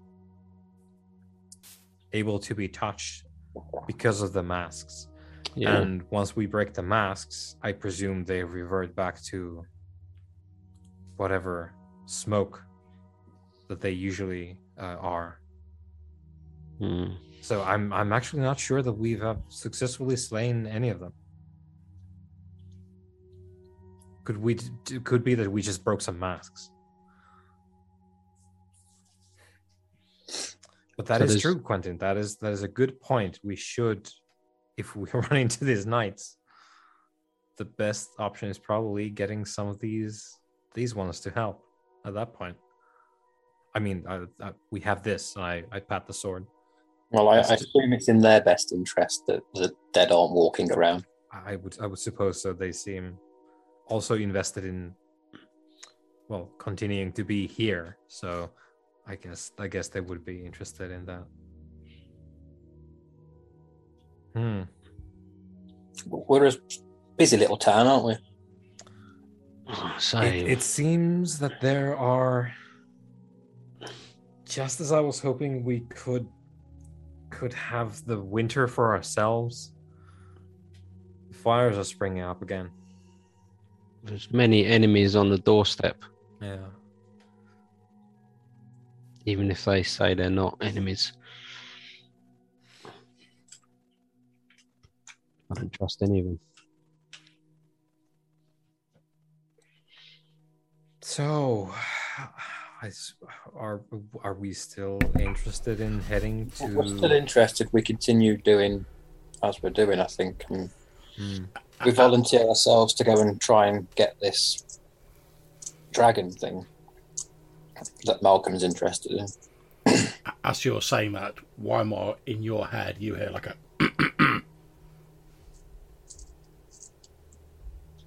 I think at it, yes. Are you going to tell them about the orb?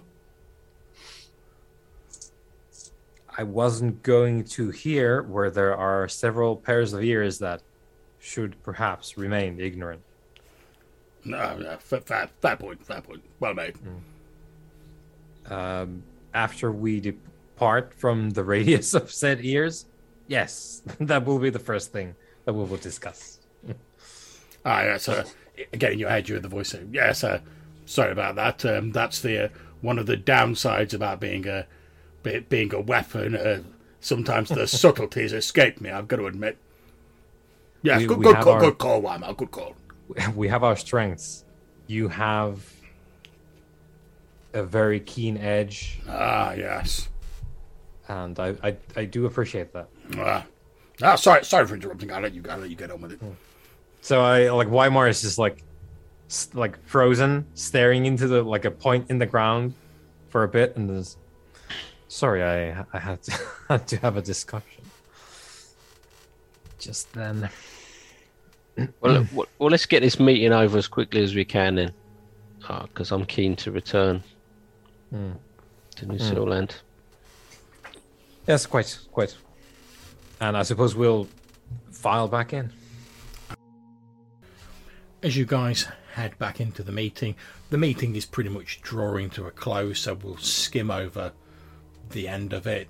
Basically, Brannon's saying, yeah, they'll get people out to start surveying and making the preparations for building the tower at New Zealand. He says it's probably going to take at least a couple of months to complete the construction, because obviously trying to get all the raw materials in winter's not ideal.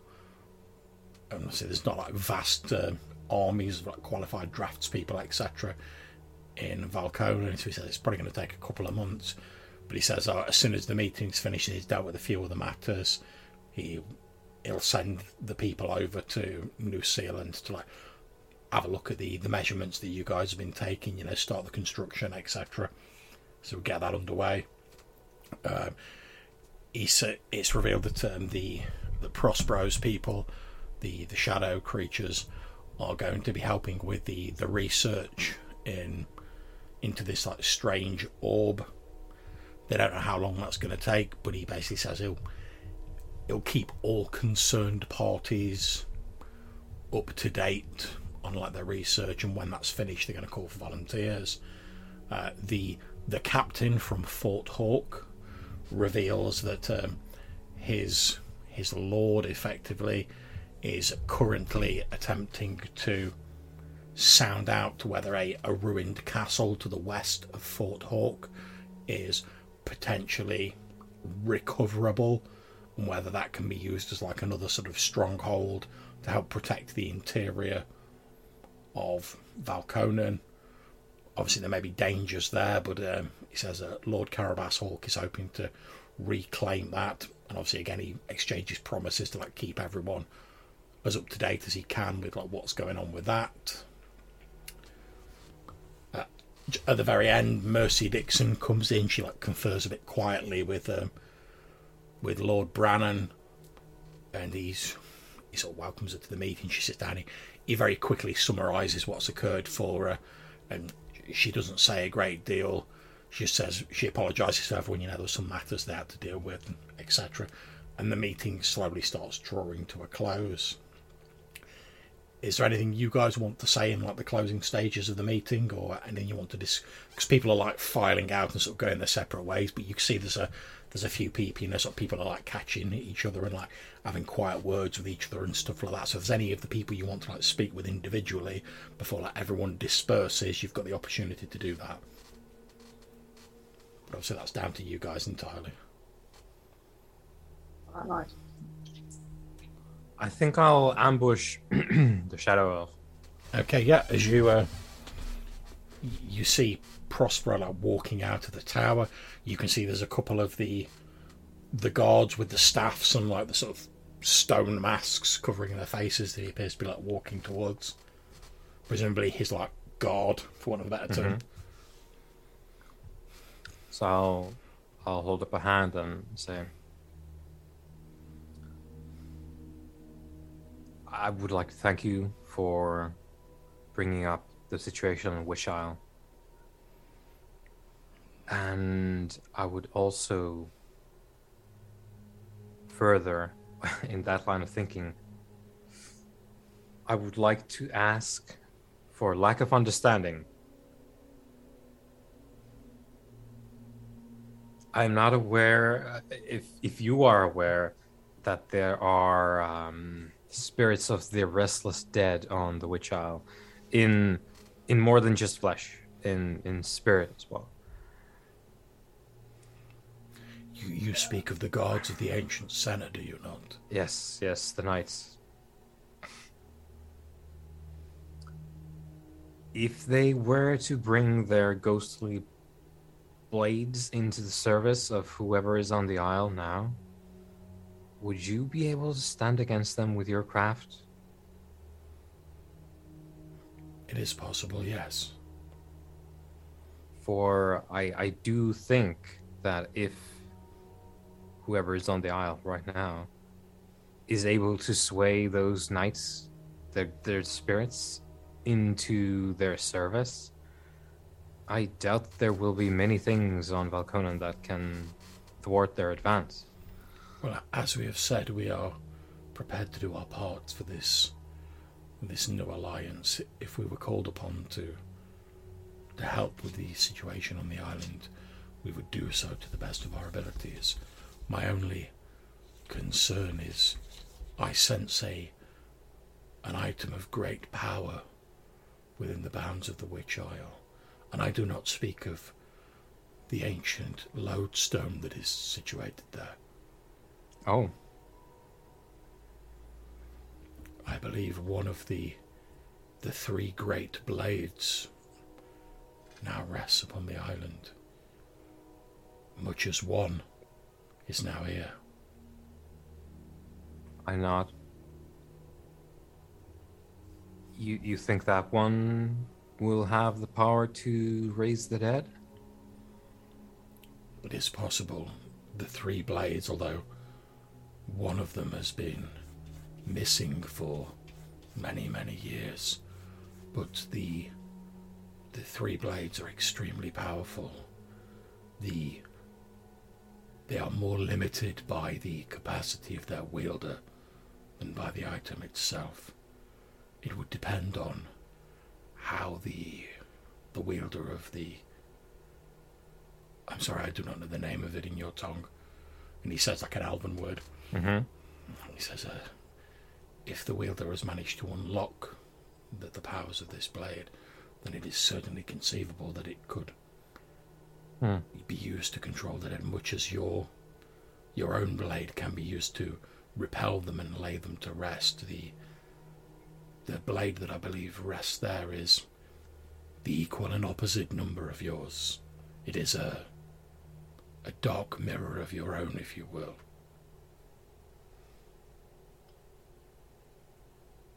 Right. Well, with your leave, we will be contacting you if and when it is time to strike.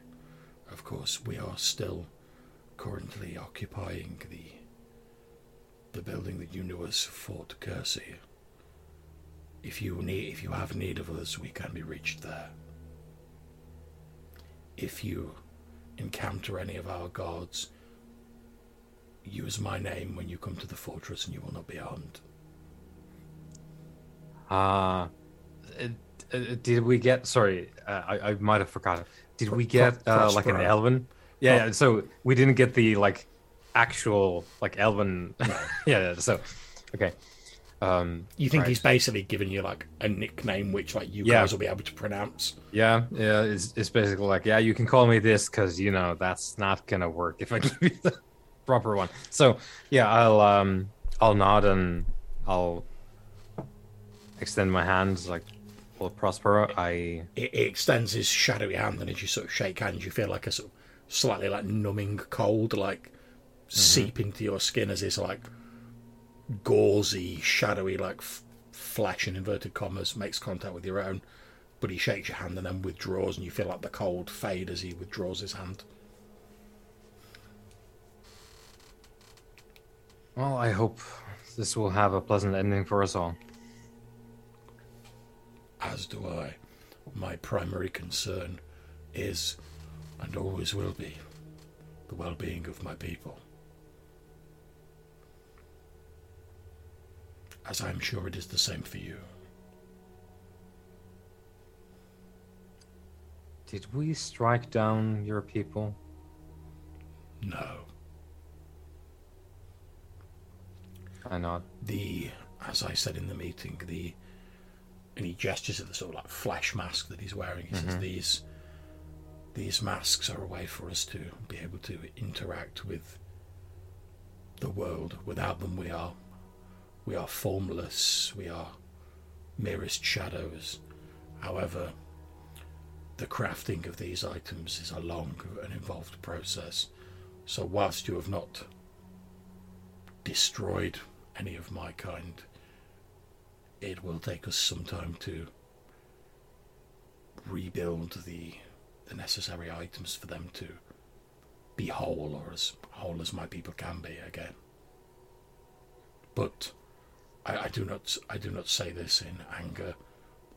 as I said in the meeting, I understand the fault was ours, and you were merely doing what you thought was right to protect your people. I hope in the future we will have a greater understanding. Indeed. And avoid these things. That is my hope also. Again, allow me to express my regret for what happened at Fort Kersey. Were it possible for me to restore your people, as eventually we will be able to restore my own, I would do so. Yes, well, I think it is... If you would ask my people, I think a good number of them would prefer not to be restored. It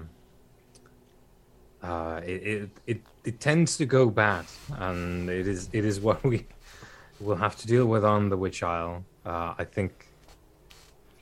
Indeed, I think, as we have learnt with our current situation, whilst we have gained much, what we have lost is far, far greater.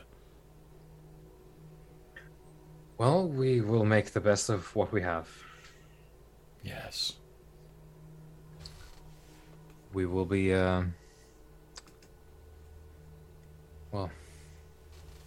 we will be contacting you when the need arises. Very well. And then I'll, let him pass. Yeah, he basically falls into like lockstep with his guard. He doesn't say anything to his guards. He just walks between them, and as he does, they just like fall in with him and start like walking away. Mm-hmm. Almost as though like they just knew what he wanted him to do, and they just like fall in lockstep and walk off. Rocket just spend the next 5 minutes shaking his head.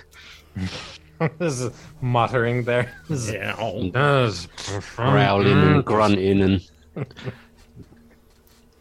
he's gone through 3 tongues today. He's bit him so hard. Okay, so does anyone else want to talk to anyone else? I'm going to see if I can rustle up any herbs from the kitchen of this place for our journey back. Yeah, roll me as much as I can. Roll me a d4. I'll just try and persuade them to give us anything that might be on that list. I've got a 1. Okay, they've not got much because most of it they're sort of like putting into their stores. But the like one of the servants in the kitchen, he sort of obviously recognises you as like you're a visiting dignitary as far as they're concerned, and he says, "Oh well, I can give you this, sir. We haven't got much to spare, but," and he hands you like a sort of like basically like a string of like garlic bulbs, and he's like that. If that's any use to you, sir, he's like, "You're welcome to that." Yeah, anything is gratefully received. Thank you, my good man. There you go, and I shall add a dose of garlic to your carrot sheet. There you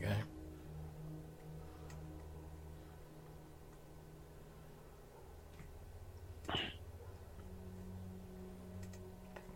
Okay, so what's next, guys? I think we want to head back, don't we? There's 2 things, yeah. We need to go back, and we need to try and weaponize these herbs. Yeah, I mean, on the way back, I'm going to try and collect some, if possible.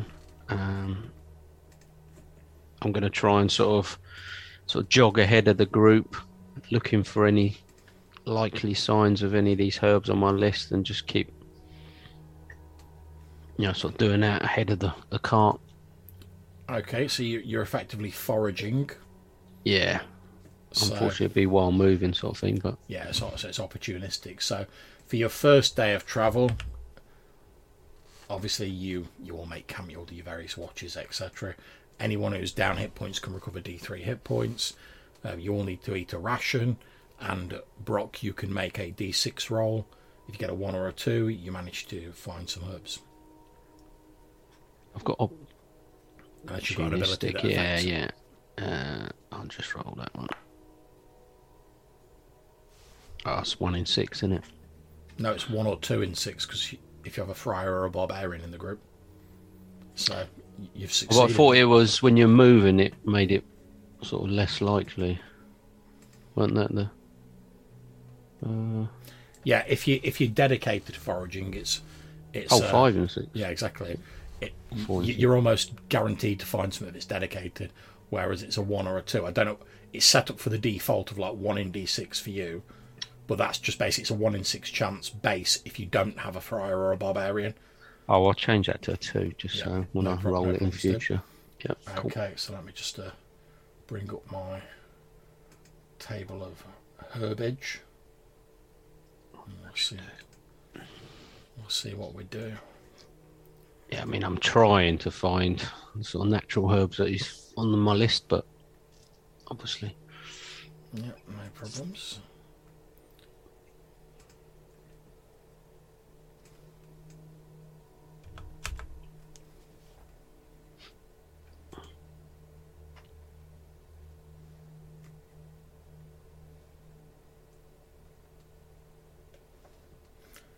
Okay, roll me a d20. D20, yep. That is a 3. Okay. So, as you are searching, you come across effectively like a small sort of partially frozen pool of water, but it's slightly sheltered by the trees, so it's not fully frozen. And round the sort of edges and in the shallows of the water, you find a herb known as bosun's balm in the common sort of parlance. You know that basically amongst the ice walkers, like when you sort of like you have your breakfast, for want of a better term, if you like put this herb in it, it's supposed to like sort of like stimulate you and sort of like give you like a boost of energy in like early morning, like get you going. And I will drop a dose of that onto your character sheet. There we go. And basically, it's pretty much a sort of like natural stimulant. So if you're like feeling tired or you're like fatigued, if you eat that, you can use it to sort of like temporarily. I mean, if you just kept bolting it down, eventually like the fatigue would get you. But temporarily, you can use it to like mitigate the effects of like fatigue and tiredness. Like if you were like, oh, I've been on watch for like hours this evening. Oh, but someone else is like ill, so they can't do that watch. I need to do a second one, but I'm really tired. You could like bang some of that down you, and it'd keep you going like temporarily.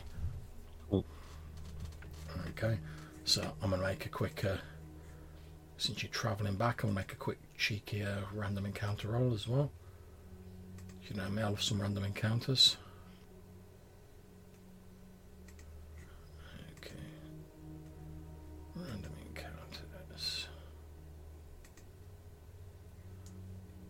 Is there a herb seller on that random encounter list? Trader. Travelling. Okay, so as you're travelling back, it starts getting into like the evening. You notice that the snowfall has actually like lessened slightly. The wind's died down a little bit. There's still snow coming down, but it's not like the massive flurries now. It's more like a light sprinkling, which is obviously, and the wind chills lessened a lot, so it doesn't feel quite as cold and uncomfortable. So you've got like a momentary respite from the biting cold. You all set up camp in the Whale Song Woods. Obviously, you're sort of roughly going in the direction of the Mage Tower ruins again, but you can skirt them or not as you see fit. You set up camp. You'll keep watches. The rest of the evening passes uneventfully. Next, obviously, D3 back again, eat a ration, etc. You know the drill. Next day, you carry on moving eastward through the Whale Song Woods. You're passing through the boundaries of the ruins of Castlemaine. Just beyond it, you can see the frozen expanse of the river. Obviously, as we said previously, there's bits of like wood and ruined stone buildings sticking up out of the snow, etc. that you passed on the way there.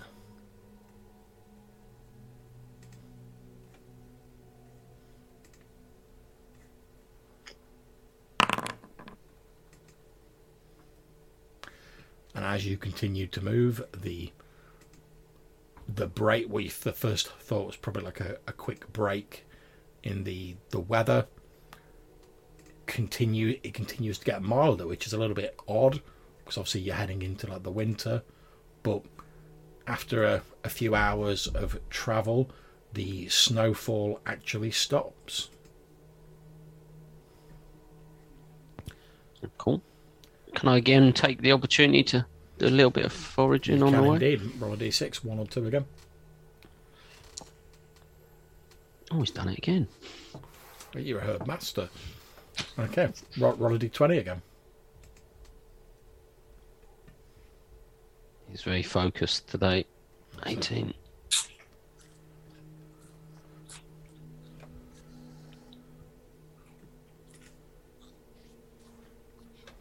Okay, so as you're moving just onto the outskirts of the Whale Song Woods, you're heading. You see the trees have started to thin. You know, you're getting near to the edge of it. As you start heading out of it, you're looking around, like I say, on the lookout for any herbs and anything that might be useful. And as you glance up at one of the trees on the very outskirts, you see high up in the branches of this thin, sort of flexible pine tree what appear to be these small violet coloured like oyster mushrooms or funguses sort of growing along the branch, and you recognize these as what are called witches' oysters.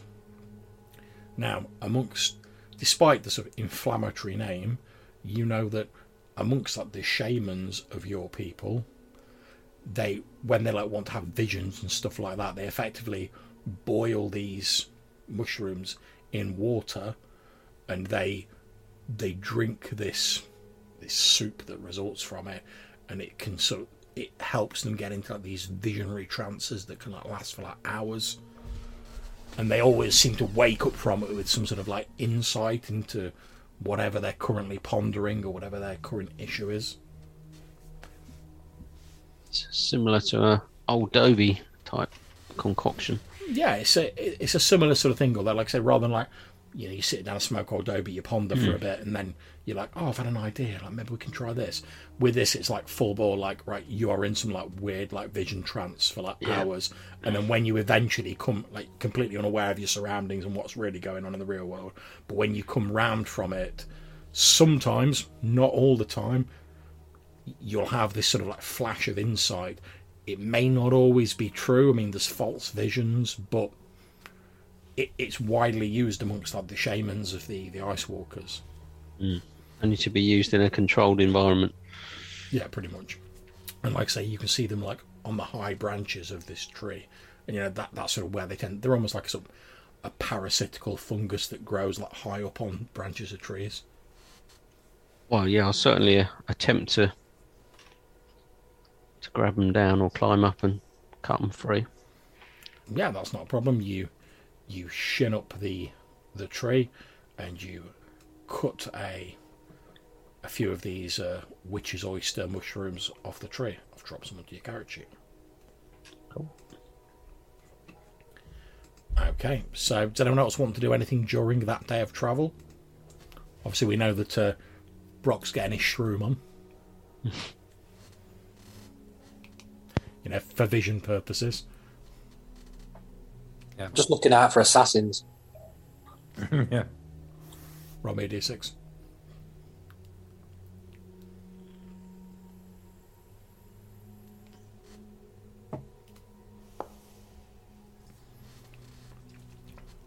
Okay. As like I say, you're pretty much heading back in the direction you guys came. So, and because like the snow has stopped, you can actually see like the tracks that you guys made when you were originally heading the other way, because you're pretty much taking exactly the same route back.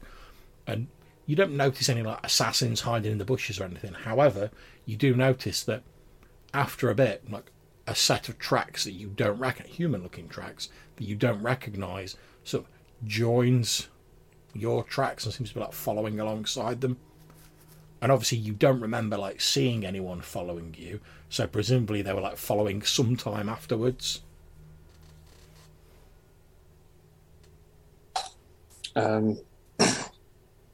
We could be being followed.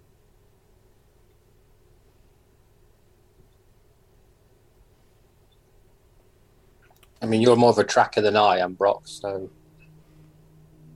Yeah, I mean that's Mr. Harp, really. I'm a forager and hunter, but hunting's a kind of tracking, surely. yes, I think it would assist slightly, but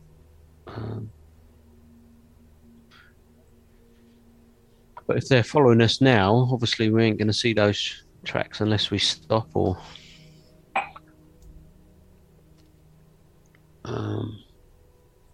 delay in some way and try and lay some sort of ambush or take cover. Or do we push on? Was it just the one set of footsteps? It seemed to you be. could make out, which is similar to last time, wasn't it? There was only one.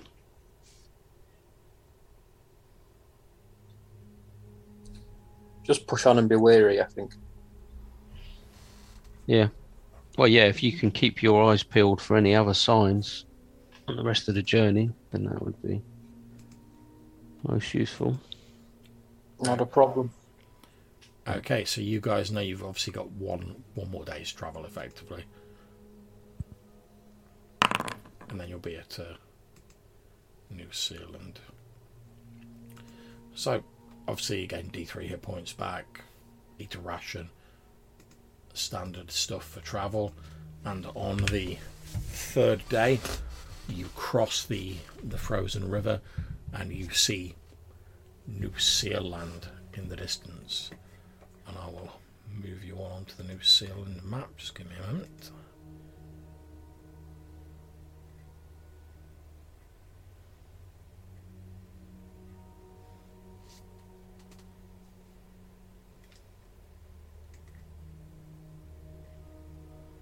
Obviously now I've got to turn off the snow on the New Zealand map.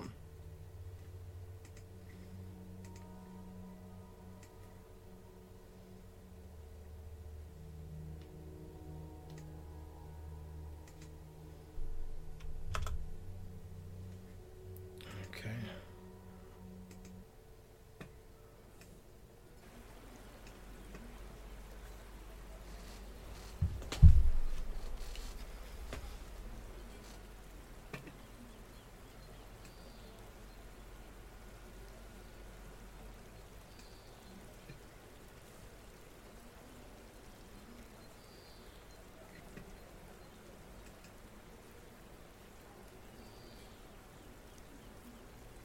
Hoping it'll bring you guys over onto the map soon. Yeah, it's loading. Cool. I don't like what I'm seeing here. Now, before any of you panic when you see the map, I'll point out that like the big fiery icons on the map aren't actually fires that are burning at the moment. It's like signs that there was fire there. It's just like it's easier to see on the map if I just put a fire icon on there. So there's not actually like fires blazing everywhere. It's just like as you approach New Zealand, obviously you see Robert, one of the guards, on the bridge, and you can see sort of like where there's those fire icons. You can see like scorch marks and stuff like that. Obviously you don't really need to move your figures on the map because you can wander about. No one's going to stop you. As you head into the village, you can see that there's a few of the guards knocking about. Some of them have wounds on them. You can see there's a couple of guards sort of seemingly standing by 3 dead. I mean, these are the guards from like Eastbourne that they sent over, standing around like 3 dead bodies that are sort of piled up. You can also see that the guardhouse at the far end on the east in the wall appears to have like basically been like burnt down to the ground. There's just like charred like timbers and stuff like that. You can see your best buddy Brock, Clarence, the guy you were like arm wrestling. You can see him and like 2 of the Eastbourne soldiers. They're like picking through the burnt down like wreckage of the guardhouse. What do you guys want to do? So everything looks like it's sort of done and whatever's happened is finished. But okay, well, I'm going to head towards this Robert on the bridge and find out what's happened. Okay, you walk up to him and you can see like he's got a few minor cuts and bruises on him, but nothing serious. as you approach, you see sort of like, as he sees you coming, he sort of like jumps as though he's like ready to like go. And then when he like sees it's you guys, he sort of like obviously recognises you, like sighs in relief, and he like puts his sword away, and he's like, oh, sorry about that. We're on high alert. What the hell's happened here? He says, oh yeah, it was a nasty business. He says, you know that fellow was that sick fellow. Well, must have been not a day after you left. Well, unfortunately, he passed away, I suppose you could call it. And before we knew what was happening, we thought he'd passed away. Before we knew what was happening, he attacked young Sally, who was ministering to him, and he disappeared off into the woods. Your man Harp took some of the soldiers and went after him. We've not seen him since. Whilst we were trying to get ourselves together, Sally comes running out of the building, and if she, I mean, it was all chaos. I mean, it was nighttime. It was all dark. It was like lots of shouting. She came out, and if she didn't start jumping on some of the guards and attacking them, so we had to put her down. And as if that wasn't enough, while we were dealing with that, another, I don't even know what it was, pale thing with big teeth appeared. It started. Cotton went to fight it. I don't know what happened. Maybe a lamp got knocked over or something like that. But before we knew what was going on, the guardhouse was ablaze. Obviously, Clarence and some of the guards went over there to try and put it out. Last we saw a Cotton, the thing was dragging him off into the woods. When did this all take place? Like I say, it must be a day after you left. Just a couple of days back.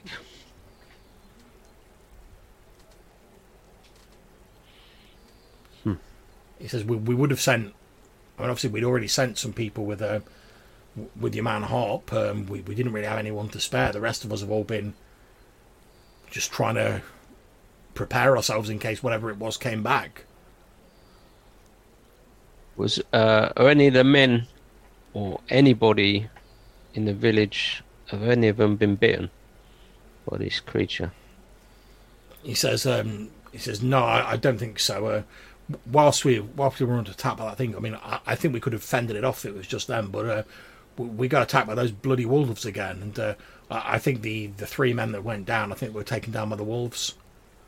They came in through the ruins of the guardhouse, and it was all we could do to fend them off. But obviously, with what happened with Seth and with Sally, there's a couple of the guards standing watch over their bodies. We've not had time to take them outside the walls and bury them yet. Burn them. Robert nods and he's like, yeah, probably a good idea. I'll let the guards know. He says weird thing is, he says, obviously as you know, I tend to do a lot of stints on the bridge, like guarding the bridge in, and I stayed here while most of the others went to aid with the walls, thinking, they might come across the bridge and try and get us from both sides. Not a thing. Didn't come across the bridge at all. Which I thought was strange, because I'd have thought, if you're trying to really like lay into us, I mean, there's the walls over there, there's the guards, etc. I'd have thought the bridge would have been the easiest way to attack, but apparently not.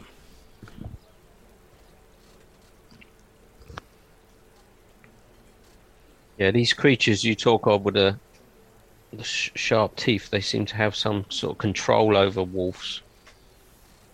So he says, yes. When the creature came out of the woods and attacked Cotton, it was as it laid into him, and we went to go and defend him. Suddenly, these, those giant wolves that attacked us previously, a load of them came surging out of the forest, and try as we might, we couldn't get through them to get to Cotton in time. And like I say, last I saw of him, from what I hear from Clarence, the thing dragged Cotton off into the woods, and we've not seen him since. I know your man Harp said wouldn't say track down the creature. They'd try and find him, but we've not seen anything of him since he left with some of the guards. So I'll try and get a good sense of which woods they were going towards. Get a good idea of the direction, so we can try and. He points to the northeast into like the Wolf Forest. Yeah, try and track them as best as possible. So I'm going to spend the next few minutes just wandering around and just checking everybody for any sort of bites. Anyone that looks like they've been involved in combat injuries. There are people who have injuries, but they mostly seem to be like animal bites you expect from these like wolves that attacked. Yeah, I just want to double check everyone that looks like they're injured, just to be on the safe side. You're talking to one of the guards, and he's basically showing you like he's got like a wolf bite mark on his arm, and he's like, I tell you what, when that woman came out of the longhouse, I thought we were gonna, but luckily when she first came out, there seemed to still be a bit of daylight, and although she was all right moving in the building, she didn't seem to want to step outside of it into the light. We were able to like keep her confined in there, but as it started getting darker, she burst through our defences and came out. Well, took a number of us to take her down. I mean, she was only a slight little thing, but I mean, she had the strength of a demon. Interesting. I'll keep on your guard, certainly. We'll try and get to the bottom of this. He says, "Yeah, well, we've all been on high alert. I mean, like I said, we've not got it with Malcolm's taken some of the people. We've not got any people to spare, really. But we're trying to circle the wagon, so to speak." Yeah. Well, you've done the best you can, and you've at least kept the rest of the village safe. He says, "Yeah, I just wish it wasn't too late for those poor sods." He says, and he like jerks a thumb at like the sort of 3 like bodies that have been laid out, and they've got like sacks sort of like put over their faces to like cover them. So still, it could have been a lot worse. We could have lost a lot more people. Indeed. So I'll turn back to the rest of the group, or return back to the rest of the group once I've checked these wounded. Yep. What are we thinking? I mean, we've got to give chase, surely. After Cotton and burn those bodies Malcolm. first. Well, we can leave that. We can leave instructions for the guys to do that. I'm sure they're capable of burning the bodies. We need to try and find Malcolm and Cotton. Or what's left of them. Yeah. So let's get people to torch the bodies and go. Yeah, that's not a problem when you're like, you guys are basically like, look, we need you to burn these bodies. Like what happened before might happen again. They're like, yeah, and they're like make with a torch, and they don't even argue. Yeah, I'll actually say to Josiah that we're not using the graveyard anymore. Now on, it's only cremations.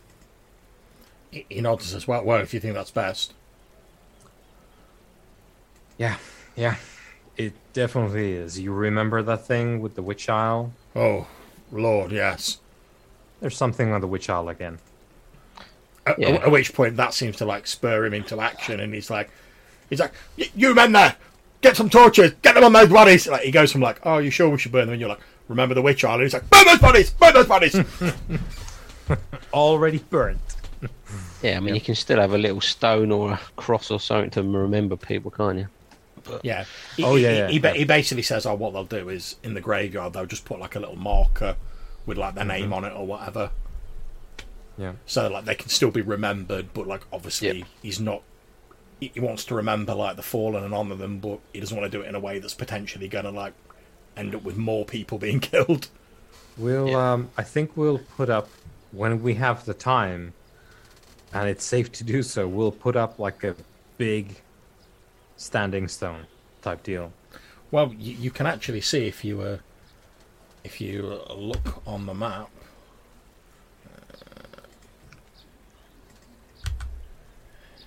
here, the statue I've put in there, that's to represent the shrine to the judge that Malcolm built in the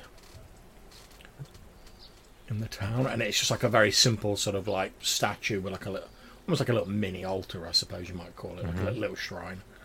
And you can see that like a few, as I mentioned previously to Malcolm in the last session, a few of the villagers have actually left like little like offerings around it.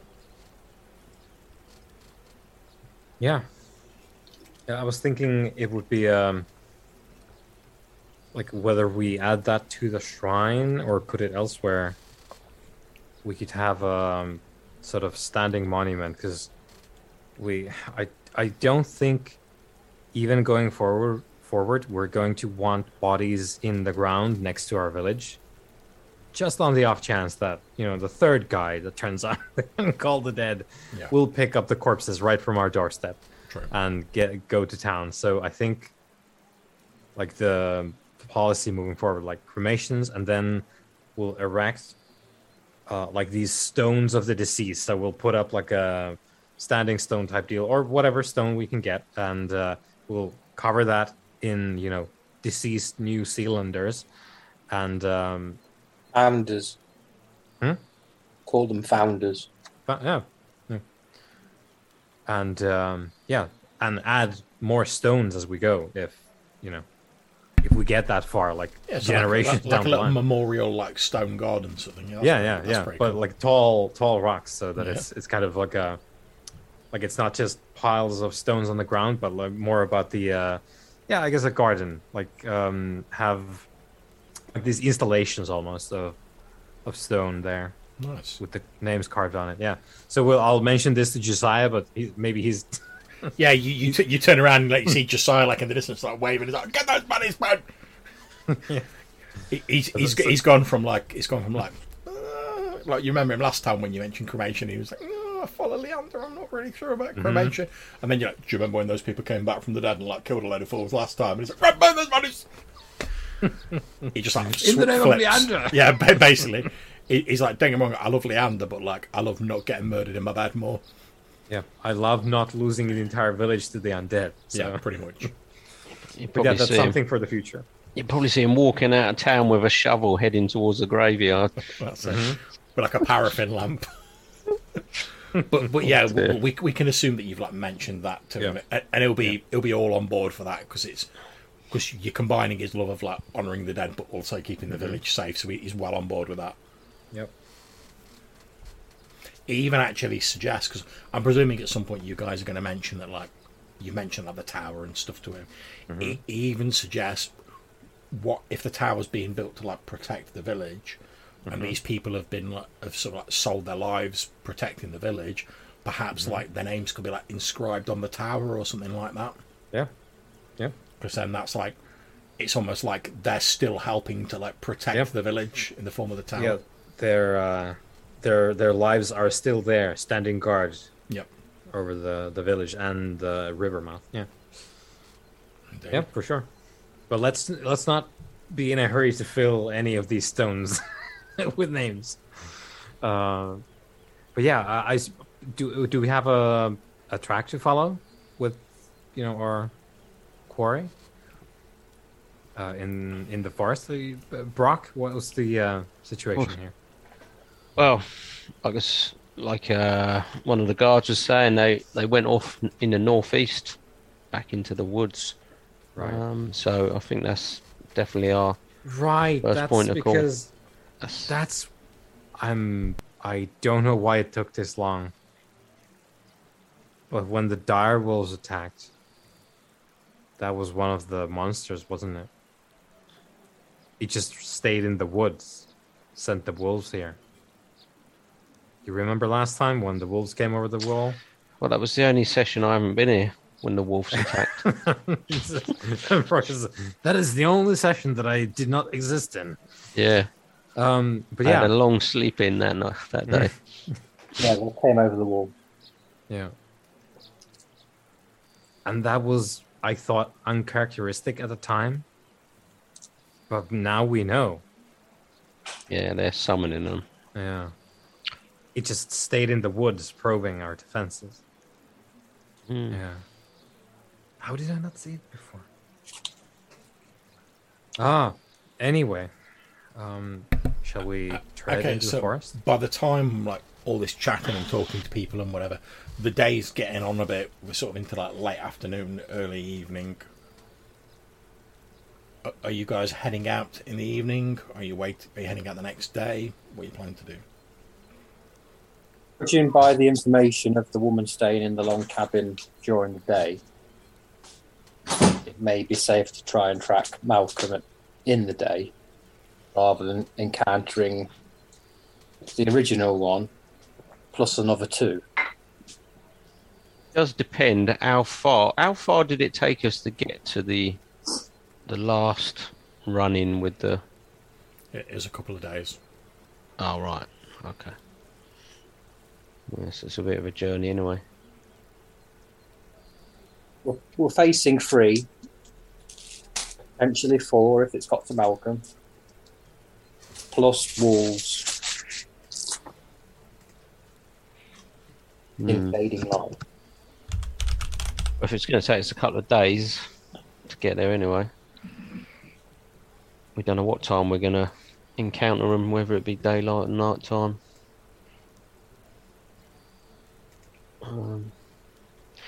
I assume it's going to be virtually impossible to track them at night, is it, John? It's certainly going to be very difficult. Because I ain't really a specific tracker, so I guess we're going to have to rest up tonight and set off first thing, are we? It's the same choice. Okay, so you guys bed down for the evening. Obviously, again, D3 hit points. You don't have to consume a ration because you'll be able to get food in New Zealand. So you settle down in one of the long houses. I'm assuming you all kip in the same long house. Yep. Okay, so you all drift off to sleep. Okay, at this point, Brock and Quentin, can you roll me a d6? D6. A 1 for me. Okay.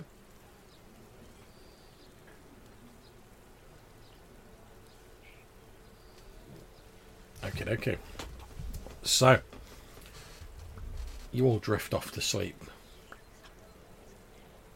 Weimar, you wake up in the evening. It's still you're facing what passes through a window in the longhouse. It's still dark. You can see the moon outside. As you sort of like stir a little, your foot accidentally like bumps into like Quentin. Quentin, you're now awake as well. And as you sort of open your eyes, Weimar, you become aware that there's a figure silhouetted against the light of the moon, like stood at the foot of like the straw mattresses that you're sleeping on. Not moving? No, just stood there, not moving. And as the moonlight slowly filters in, you see the pale form of Cotton Nickel stood at the foot of your bed. Obviously, you see this as well, Quentin, 'cause you're awake. Brock's having another heavy sleep in. I'm going to slowly reach for my silver dagger. Yeah, that's absolutely fine. I'm staring sort of in I'm staring at Cotton Nickel, waiting for when movement happens, really, is the thing. Okay, he stood there and in the light of the moon, his pale flesh, he almost looks like a statue. You don't see like his chest rising and falling or anything of that nature, but as he slowly takes a step forward, you see that like his beard and like much of his armor is like matted in like blood. And he takes a step forward and he looks down, obviously sees you're awake. Mm-hmm. And he says, listen, I don't have much time, but more are coming.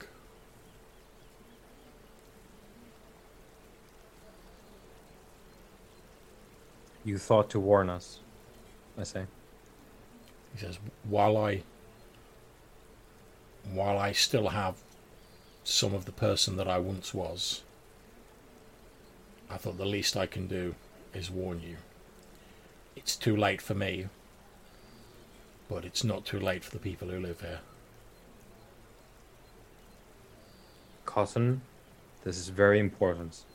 Can I help you pass? He just like shakes his head a little bit, and a little bit of a sad expression comes on his face. And at this point, I'm actually going to say you can make a charisma roll. Oh boy. Well, praise Gale. Nah. It was almost a 1. But He just shakes his head sadly and he says, unfortunately, I can't allow that. And he says, you should know that the Red King is stirring in the White City.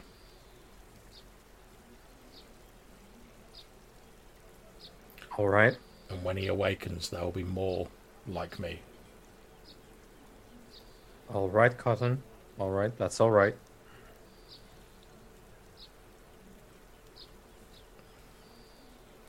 He says, all I can do now is I'm going to try and get as far away from New Zealand as I can, whilst I still have the will to do so.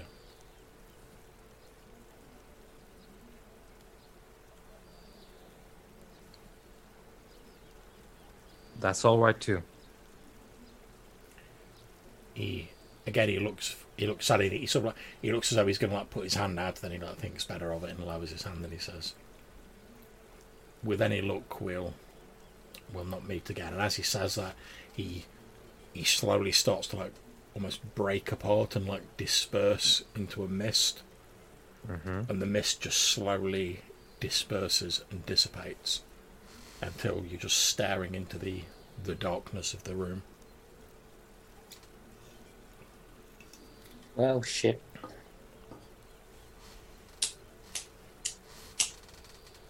Well, that's the first name.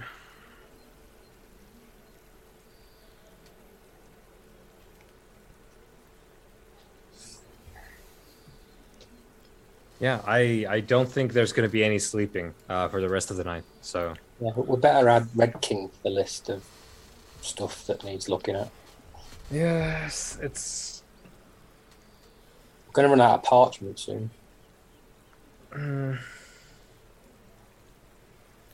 as they're sort of having that hushed discussion, Brock, you are startled into wakefulness from your deep, deep slumber by like a voice that sounds like it's like right next to your ear, like whispering, and you recognise the voice of Cotton Nickel.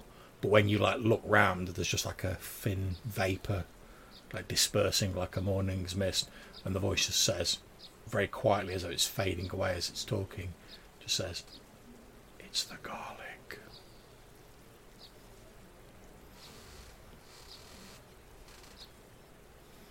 So that wakes me up at that point. Like I say, it's literally like someone's put their mouth like right next to your ear. All right. Well, I'll just wake up saying, "The garlic, the garlic." Yeah, so you guys are having this like quiet discussion, like, "Oh, right, Red King," you know, and also Brock's like, "Oh, it's the garlic! It's the garlic!" I don't think the garlic can hurt you, Brock. No, but it can maybe it can hurt those things. It's one of the herbs the soldiers were talking about, or at least protect us from those things. And I'll start searching around for where I'll put it. Yeah, he pulls out this like big, like crudely tied together like bulb of garlic he got off the kitchen. Yeah. And I'll throw it to one of these lot, and I'll go and search the kitchen or whatever storage we've got for food, and I'll start looking for more right in the middle of the night. Okay, yeah. Roll me a d6.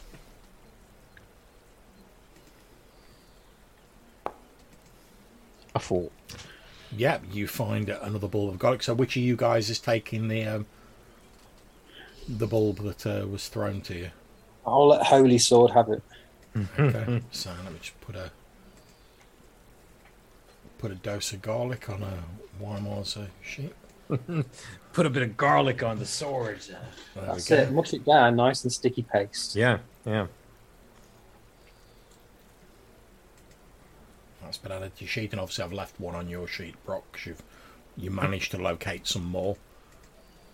I mean, there's not a lot of it, but you've basically managed to locate like another like couple of bulbs of garlic, like another like dose of garlic, Yeah. effectively. But we don't grow it, do we? No. Anyway. Yeah, we're going to be trading for it now. Mm. I'm imagining they're like when they come to like build the tower, and there'll be like people like smearing garlic on like the walls of the Yeah. the village. Painting it on. Like, we funnily made enough, garlic paint. yeah, on the there's second coat. Like, there's not going to be any mortar. It's just going to be garlic paste. Now the regional delicacy, just garlic. So Yeah, new garlic land. just like people, like everything they cook in the village, just putting garlic into it. So Garlic everyone's soup. eating garlic all the time. Yep. It's garlic bread, but it's actually just garlic. Yeah. You want to eat It's garlic. potatoes We've with just garlic. rubbed some bread on. There we go. There you go. Yeah. Yeah, I think it's going to be a rather morose rest of the night in search of garlic and contemplating the fact that, okay, well, the Red King is one thing, but then we have several of these ones running around, and clearly we have no way to keep them away from our bedchambers, so that's a thing. Not the garlic. Yeah, hopefully the garlic will do that. but- And I think They're not slightly perturbed by garlic. I think as Weimar says, "Oh, we've got no way to keep them away from our bedchambers," and Quentin's like, "Apart from the garlic."